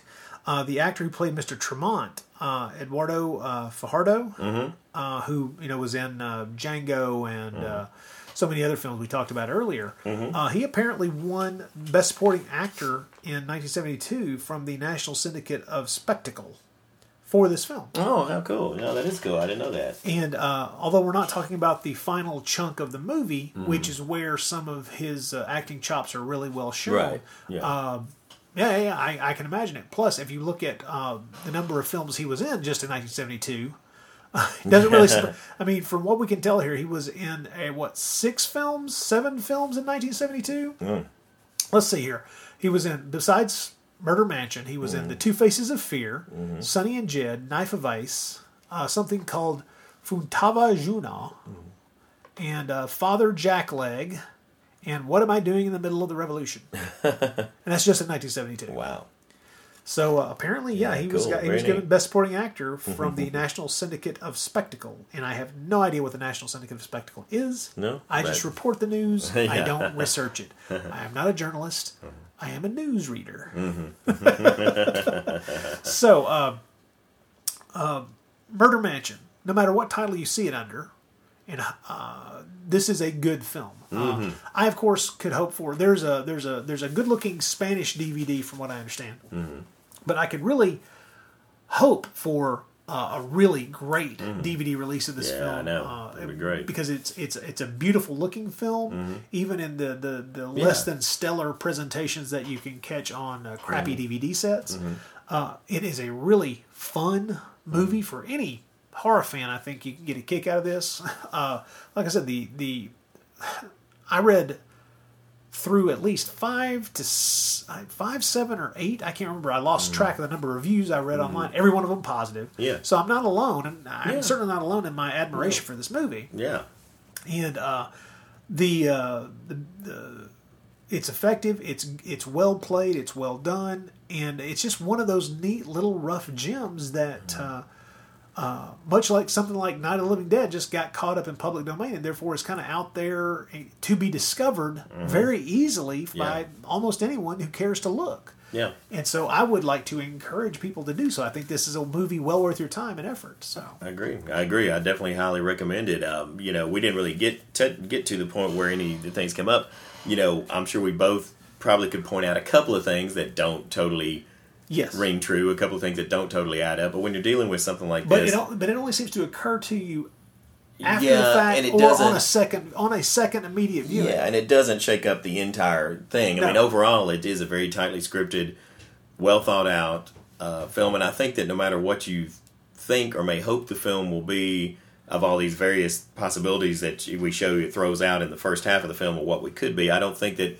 The way it ends up, I don't think you'll be disappointed. Whatever you were expecting, hoping it'll be, I think you'll find it all satisfying overall. The way it does tie together, the way that it does make sense, and the couple of things that maybe don't quite ring true, I think are pretty minimal when you take in the overall of it. I agree. So. The one thing is, there are places like there's a really good review of this on the Hysteria Continue or the Hysteria Lives website, which is a site. Primarily devoted to slasher films, but they also delve deeply into the kind of the predecessors, the precursors of the slasher genre, such as giallo and krimi, and the fact that they review Mr. Kurzweil, the guy who wrote the slasher book, the Teenage Wasteland. Oh yeah, and he does the podcast, The Hysteria Continues. He wrote this review of Murder Mansion for that website, and his reason given is that it's basically falls under the giallo umbrella. I would argue against it falling under the giallo umbrella, except for the fact that the ending has that same feel for me of satisfaction you get from a well-written, twisty-turny giallo that clicks perfectly into place at the end. Now, like I say, not all of the grooves fit perfectly into the gears on this one, but that's something that you really only get well after the fact, because when things start to play out and let's just say when the cards start to be placed on the table, you're really more impressed with the bluff than you are with the way the game eventually turns out. It's really effectively done.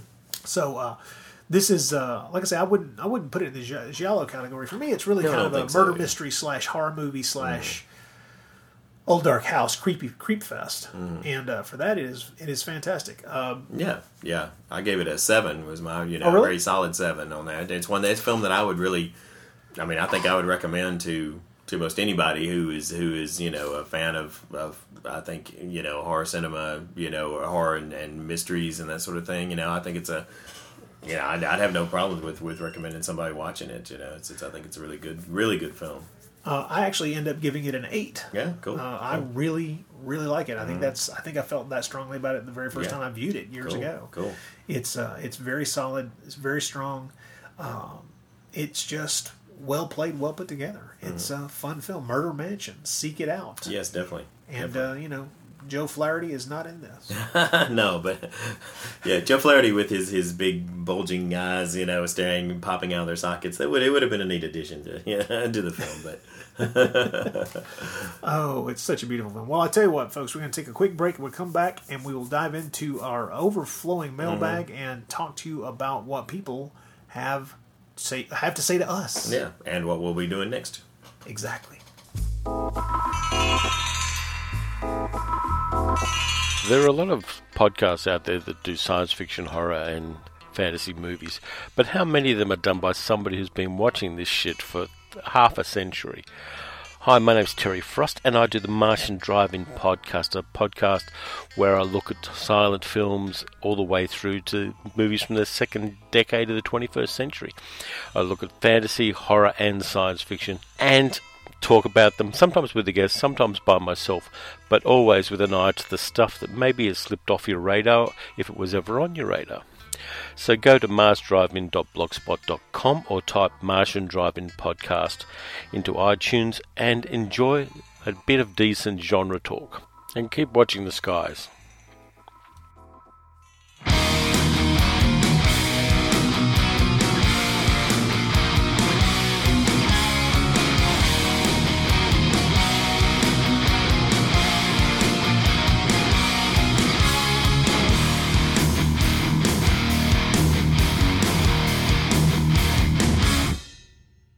Hello, everyone. This is Dan, back to normal, I guess you would say, after such a great movie that we did last month, being Rojo Sangre.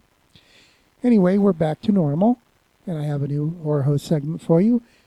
This is concerning Wolfman Mac's Chiller Drive-In Theater. Wolfman Mac's Chiller Drive-In is a horror host series hosted by Wolfman Mac Kelly. It currently airs Saturday nights at 10 p.m. on the Retro Television Network. The show typically features vintage sci-fi and horror films, mostly public domain, like Nosferatu, Teenage Zombies, and Night of the Living Dead, etc., enhanced with retro commercials, nostalgic clips, but mostly skits. Each episode is recorded at Erebus Haunted Attraction in Pontiac, Michigan. The show was started by Mac Kelly in July of 2007. As Wolfman Mac's Nightmare Cinema. After some legal disputes with the show's original producers, the title was changed to Wolfman Mac's Chiller Drive-In, and in November of 2009, the show started being broadcast nationally when it was added to the programming schedule on the Retro Television Network, or RTV. It needs to be said that one of the more original things about Chiller is that the character of Boney Bob is one of the only horror host characters that I know of that is purely ventriloquist voice throwing.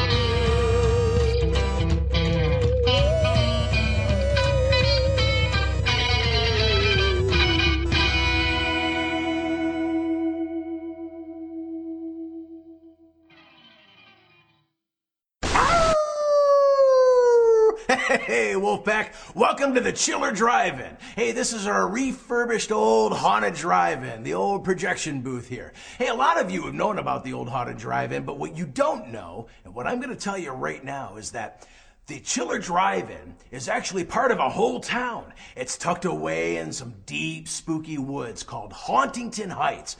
It's just like any other town, only in this one, it's nothing to see werewolves, vampires, and zombies. Oh my! Why, here in Hauntington Heights, hey, we've got our own Ghoul's Deli. It's right up the street. You'd love it. Hey, it's the only place you can walk in and order yourself a side of New York stripper. And the other thing, hey, we've got our own hangout here. It's called the Zombie A-Go-Go. In fact, that's where you cats will see all your favorite local bands playing. But you tuned in to watch some great old bad B-horror and sci-fi movies, and we got a real good one for you tonight. This one is from overseas. It's part of our monster movie mayhem. Get it? Mayhem, because it's May. Anyway, this one comes from jolly old England. Oh, no. We're not going to hear from Wolfman Nigel again, are we? No. We're going to stay right here at the old haunted projection booth. We're going to bring you the 1961 classic Gorgo. Oh, yeah? Well, before you do, somebody better fix these speakers. Yeah, where'd you get these anyway? Someone ripped them off last week, but don't worry, I caught the little monsters. Sadly, Matt Kelly announced in January of 2013 that the program would cease creating new shows, though networks would still carry the programs as reruns.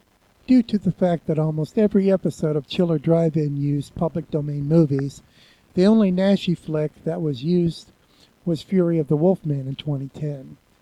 The interesting thing about that show was that it wasn't broadcast on TV, but on the internet.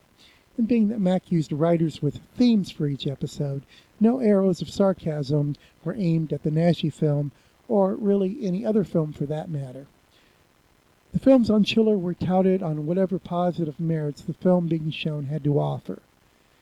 And it was great talking to head artist Steve Chapusky on Facebook the day after Fury was ran, explaining that Elena and some of her friends were watching from Madrid, and that's why there were hits from Spain.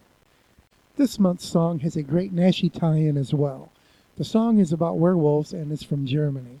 Sadly, the Germany of the past has a negative mark on Naschy that you can read about in his biography. But the positive is that the Naschy fan base is a lot larger in Germany than in America. And they are releasing the Subculture DVD box set called Paul Naschy, Legacy of a Wolfman, when no one else is. The band is Powerwolf and consists of 4 Germans and a Hungarian singer who came straight from classical opera. The existing Hungarian folk tales about werewolves are at the core of this power metal band's lyrical theme. Naschy's son Bruno is a very big fan of this band, way more than I am, but they're growing on me. From the band's 2011 album, The Blood of the Saints, here is Night of the Werewolves.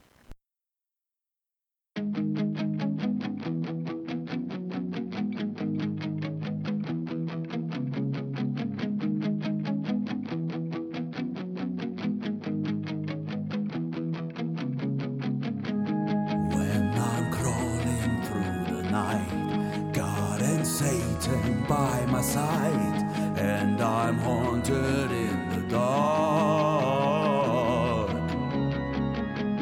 Sacramentum of the wild, evil born as human child, seed of wolf and man we are.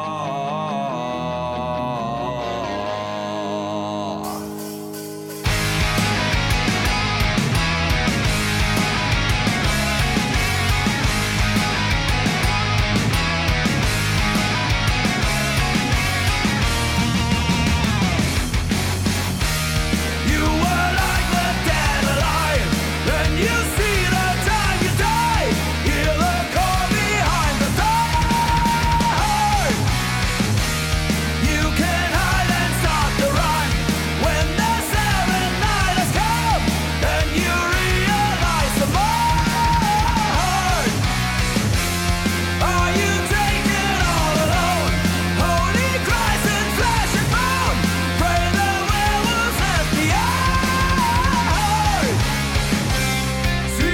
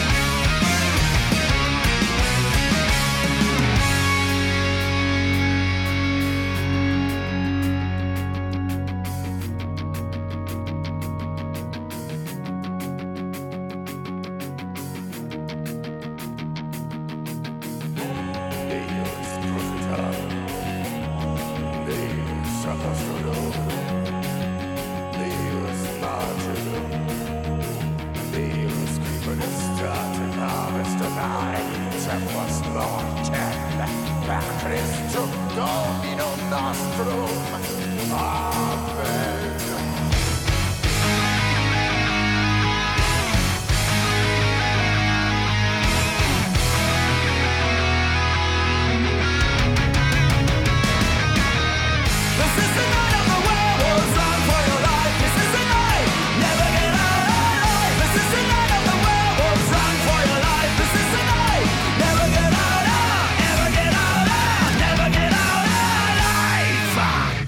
Alrighty, I'm really becoming fond of that band. Yeah, that was some good stuff. Thanks, Dan. Excellent stuff. That was a really, really cool song.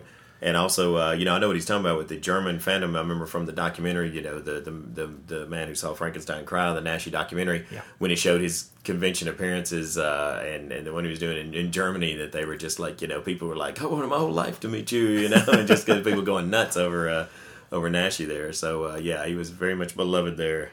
With good reason. And it's I always love to hear about not just older horror hosts, but newer horror hosts too. Yeah.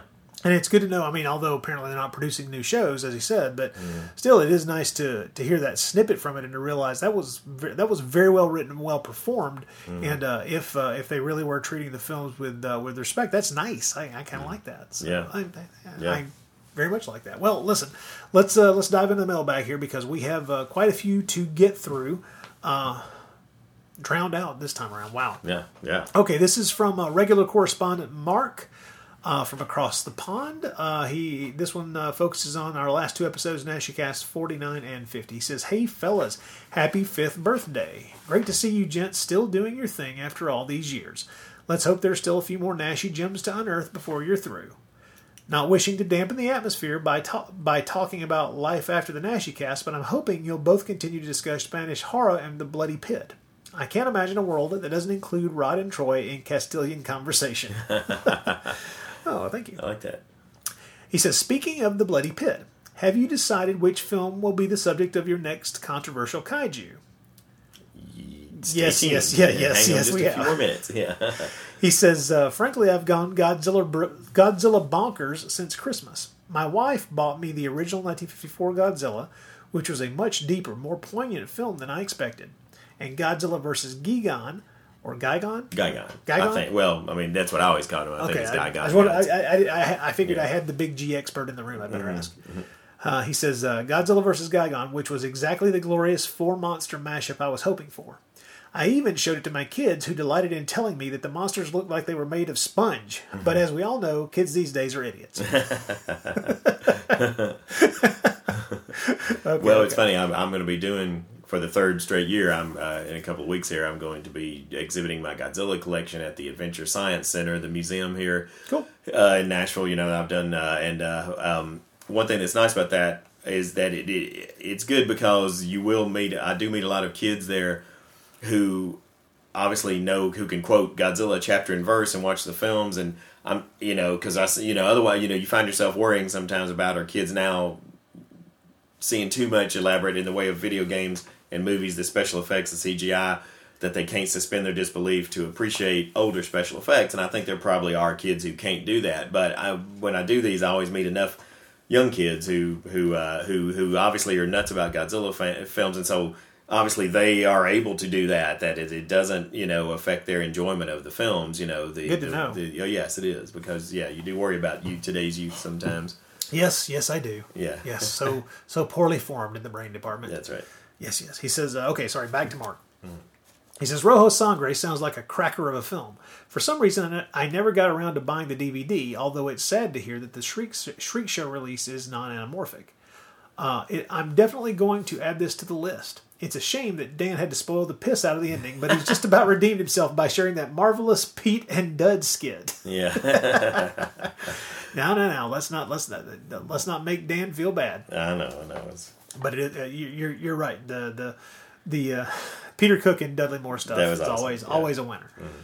Quick question: I've heard Rod mention MOD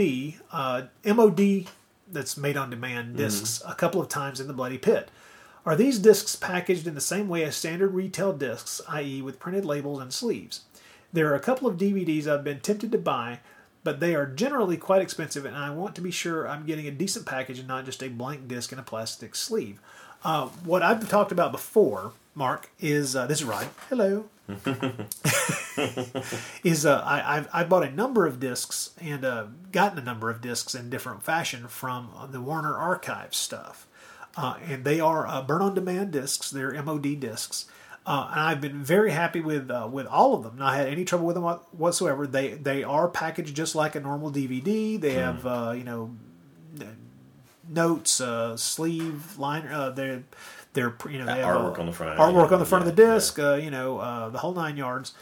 They do not have a lot of extras. Sometimes they will have. They will have any. I didn't know that. Oh yeah, any, Often they'll have the trailer for the film. Okay. Which is about the kind of a standard extra. That's most films. I just rewatched their Warner Archives disc of The Wild North. One of my favorite. Canadian Mounted Police movies. Last night with Stuart Granger and Wendell Corey. It's a Warner Archive disc, and I watched it last night. And the only extra on it is the trailer. And I watched the trailer after I watched the movie. I've seen the movie 3 or 4 times. Finally saw the trailer, and the trailer sucks. That trailer would not have enticed me to see this movie, even with it touting the avalanche and the massive wolf fight. Right. It was still, but they'll have the trailers on there sometimes. They're also doing Blu-rays of certain movies. They've done Out of the Past, The Picture of Dorian Gray, Kismet, the Americanization of Emily, The Great Race, and on those they are including extras. There are commentary tracks and things like that when they do them in Blu-ray sets, or when they do them as a Blu-ray. And there are some special edition films that they've done where they've included a couple of other extras besides just the trailer as well. I do believe that the special edition of the TV movie Don't Be Afraid of the Dark has a commentary track on it, I think. Okay. So there are the occasional extras. Don't go into it for that. Go into it for a really good presentation of the movie you're looking for. Yeah, they're a little more pricey than they ought to be, so I only buy them when I can get them for $10 or less. Yeah, yeah. And they often have sales like that throughout the year where you can get like 5 of them for $50, and things like that. And so then it's really well worth going ahead and grabbing a few of them. So I can recommend the Warner Archive stuff. And there are a few others that I've got my hands on. Some of the stuff that are sold directly through Turner Classic Movies website, which are specific to just Turner Classics. Some of the obscure Universal horrors from like the Mad Ghoul and was it Mad Doctor, Market Street, and stuff like that. And those have been really good discs as well. So I can recommend them. I've not had the first bit of trouble with them. So cool. Let's see. He says, I know it's a bit late in the day, but I hope you gents had a wonderful Christmas. I've just about finished working my way through my presents. I won't bore you with the details, but special mention must be given to the BFI Ghost Stories for Christmas box set and Shout Factory's Tales from the Crypt / Vault of Horror Double Bill. Yeah, really. Yeah, that British Ghost Stories, man, are just awesome. I would love to have that kind of collection. Well, our buddy John Davis has acquired that new set of BFI Ghost Stories for Christmas. Already looking forward to next Christmas's Ghost Night now, because I'm sure we'll be delving into those. He says, I also managed to get a copy of the French DVD of Jess Franco's The Other Side of the Mirror. It's not English friendly, and my French isn't all it could be, but the picture quality is stunning. Plus, it features a star turn from Emma Cohen, so it is pretty much a no-brainer. Yeah, Emma Cohen is always welcome here. I have a bootleg print around here somewhere with English subtitles on it. I haven't watched it yet, so I've got to do that. That was The Other Side of the Mirror. Has been considered one of the kind of lost film until just about a year and a half ago. Yeah. The second disc in the box has a stronger cut of the film with added Lena Romay sex scenes. Not as good as it sounds, but better than a kick in the teeth. If a subtitled version appears, I would certainly recommend it for a Bloody Pit episode. Did you fellas get any decent presents? Yeah, I did. But it was 2 months ago and I can't remember anymore. Well, I got all kinds of good stuff. I guess the things that stand out most in my mind is I kind of held off because as I've said on this show before, and I am a fan of the most recent Godzilla film, the American Godzilla film, the most recent one that came out last year. I was very pleased with.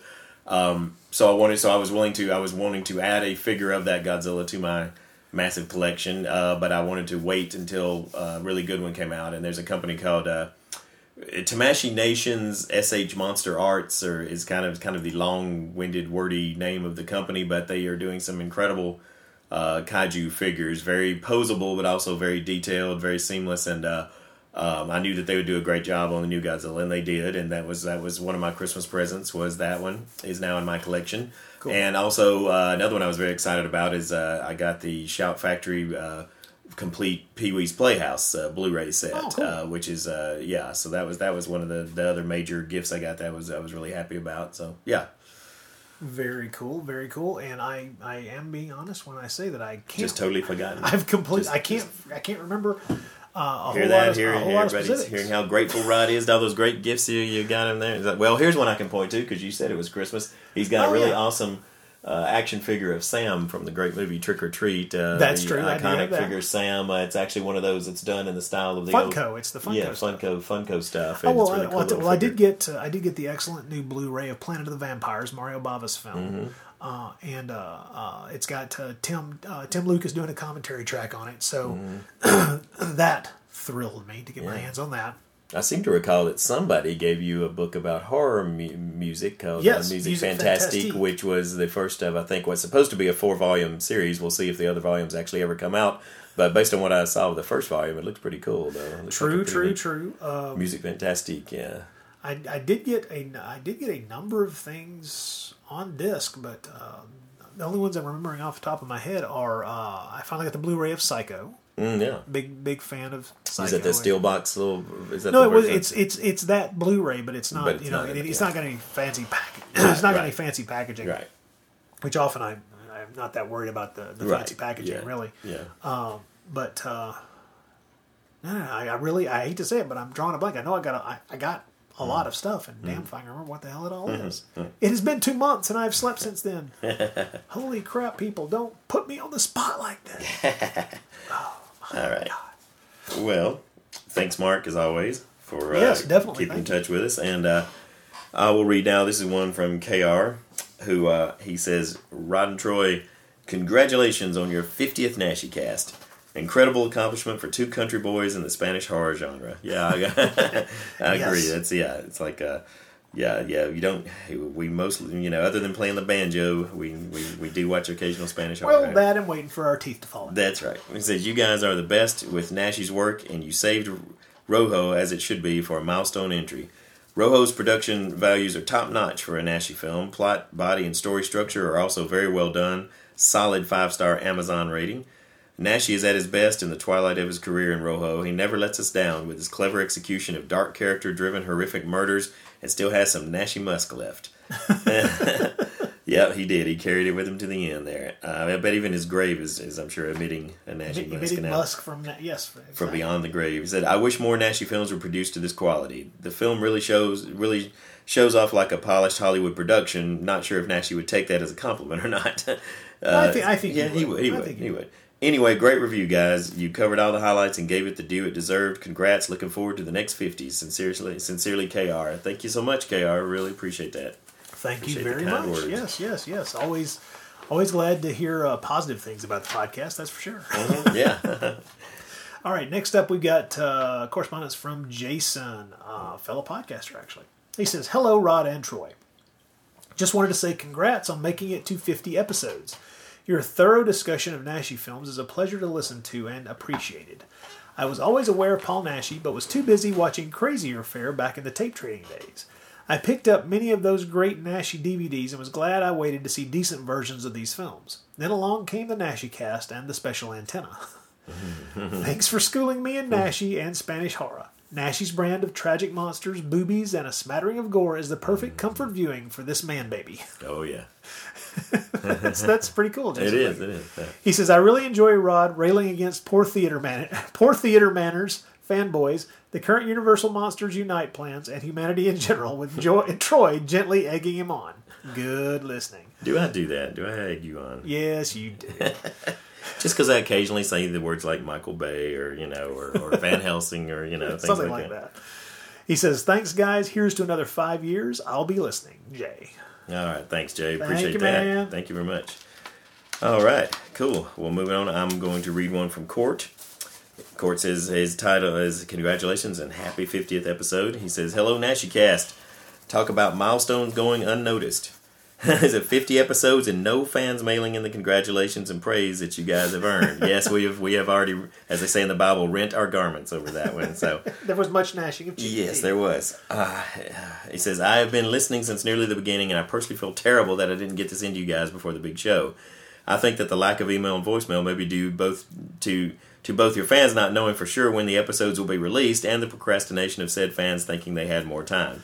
I know what that's like. Yes, he says, my hypothesis is based on the fact that this is what happened to me. He says, regardless of this, why this occurred, I wanted to try to get this into you guys before the Murder Mansion shows. You guys mentioned the Joe Flaherty TV show known under the film's alternate title of Maniac Mansion, but were you aware of a LucasArts Nintendo game of the same name?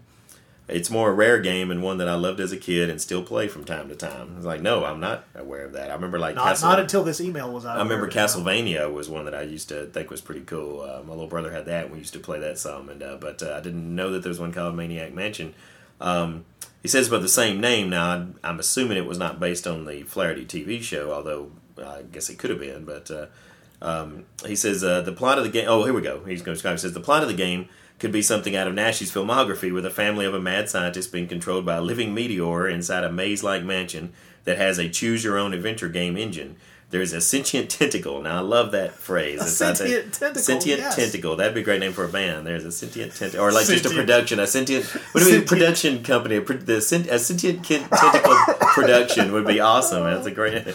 Anyway, there is a sentient tentacle as a lab assistant and other weird tidbits that make the game live up to its title, as it is truly a mansion of maniacs. And speaking of which, Maniac Mansion would have, I think, been a... I think Murder Mansion does work better for the show, the movie we did tonight, than Maniac Mansion, because Maniac Mansion, the film's treats are a little too subtle for a name like that, and that sounds more over the top, He says, as for Murder Mansion, I found the film to be fun, atmospheric, and it felt like the classic The Haunting mixed with a touch of The Exterminating Angel and a pinch of Night of the Living Dead. Wow, that's I like that. That's a pretty cool little way to describe it there. Cool. Thanks, Court. Appreciate that. Okay, we've got one left here. This is from Nick. Now, Nick is a new writer to the podcast, but he has become a regular commenter on my blog, The Bloody Pit of Rod. As a matter of fact, I'm really shocked when he doesn't comment on one blog post or another, and he's always got some neat little comment or a question for me. Cool. Sometimes I make the mistake of posting up something, and then he comes up with a question that I'd never considered, which is alternately fascinating and irritating. So it's like, I've never really thought about what the worst Frankenstein movies are. Hold on a minute, let me think. Shit, this may take a day. Yeah. But Nick writes in and he says, congratulations on your milestone. I've been listening to your show for probably 3 or 4 years and can definitely say this and Beyond Nashy are my favorite podcasts. I will definitely have to check out Rojo. I could never get into any newer Nashy films due to the quality, but since you two insist, I will seek it out. Murder Mansion is a movie I really enjoy as well. Those 50 movie packs are how I discovered Murder Mansion and also Paul Nashy in general. Yeah. Once that episode is posted, I will give it a listen. Until next time, Nick. Cool. Short, sweet, and to the point. Thank and you, like Nick. I say, Nick's main cause... main point of contention in my life is just making me think of things I'd not thought of. So, every time I post up something on the blog, I'm like, well, is Nick going to ask me some bizarre question about this that I hadn't thought about before? And generally, the answer is yes. And it caused you to have to go back and rewrite the whole damn thing. No. It's just usually, it really is something along the lines of, like I posted up, what was it? Something about, it's when I released a little in-between-isode of movie music. I welded together about 45 minutes of different movie themes. Right. And one of the things I put in there was the theme from a pretty crappy movie called Frankenstein 1980, or Frankenstein 80, which is, of course, made in the 1970s, because it was the future then. Yeah. But the music is fantastic. Cool. And so I used the movie poster for that as kind of just threw that up there as a picture for the blog. Oh, nice. And he said, well, what do you think the worst Frankenstein movies are? Yeah. And I was like, well, damn it. And I had to think about it for a day or two before I could think of, it's like, well, okay, hold on. Let me think. Yeah. And then I came up with some pretty crappy ones, and there we go. But he does keep me on my toes on the blog, and that is great. Comments and feedback are the lifeblood of a blog and or a podcast. You can ask anyone who does a podcast. You can see the download numbers and know that a lot of people are listening to the show. But it's a very different thing when those people respond and either tell you what they like or don't like, or respond and give you food for thought that had not crossed your mind on its own. So remember, people, please keep in touch with us. It's always great to hear from you. If you've seen Murder Mansion or not seen Murder Mansion, does this podcast make you want to either watch it again or watch it for the first time? And if so, then we've done our job. Exactly. This is one of the things. This is one of the great joys of both fanzines and podcasting. Yes. Which is, we hope to not just share our love of these things, but to entice other people to check them out as well. Yeah. Spread the love. Definitely.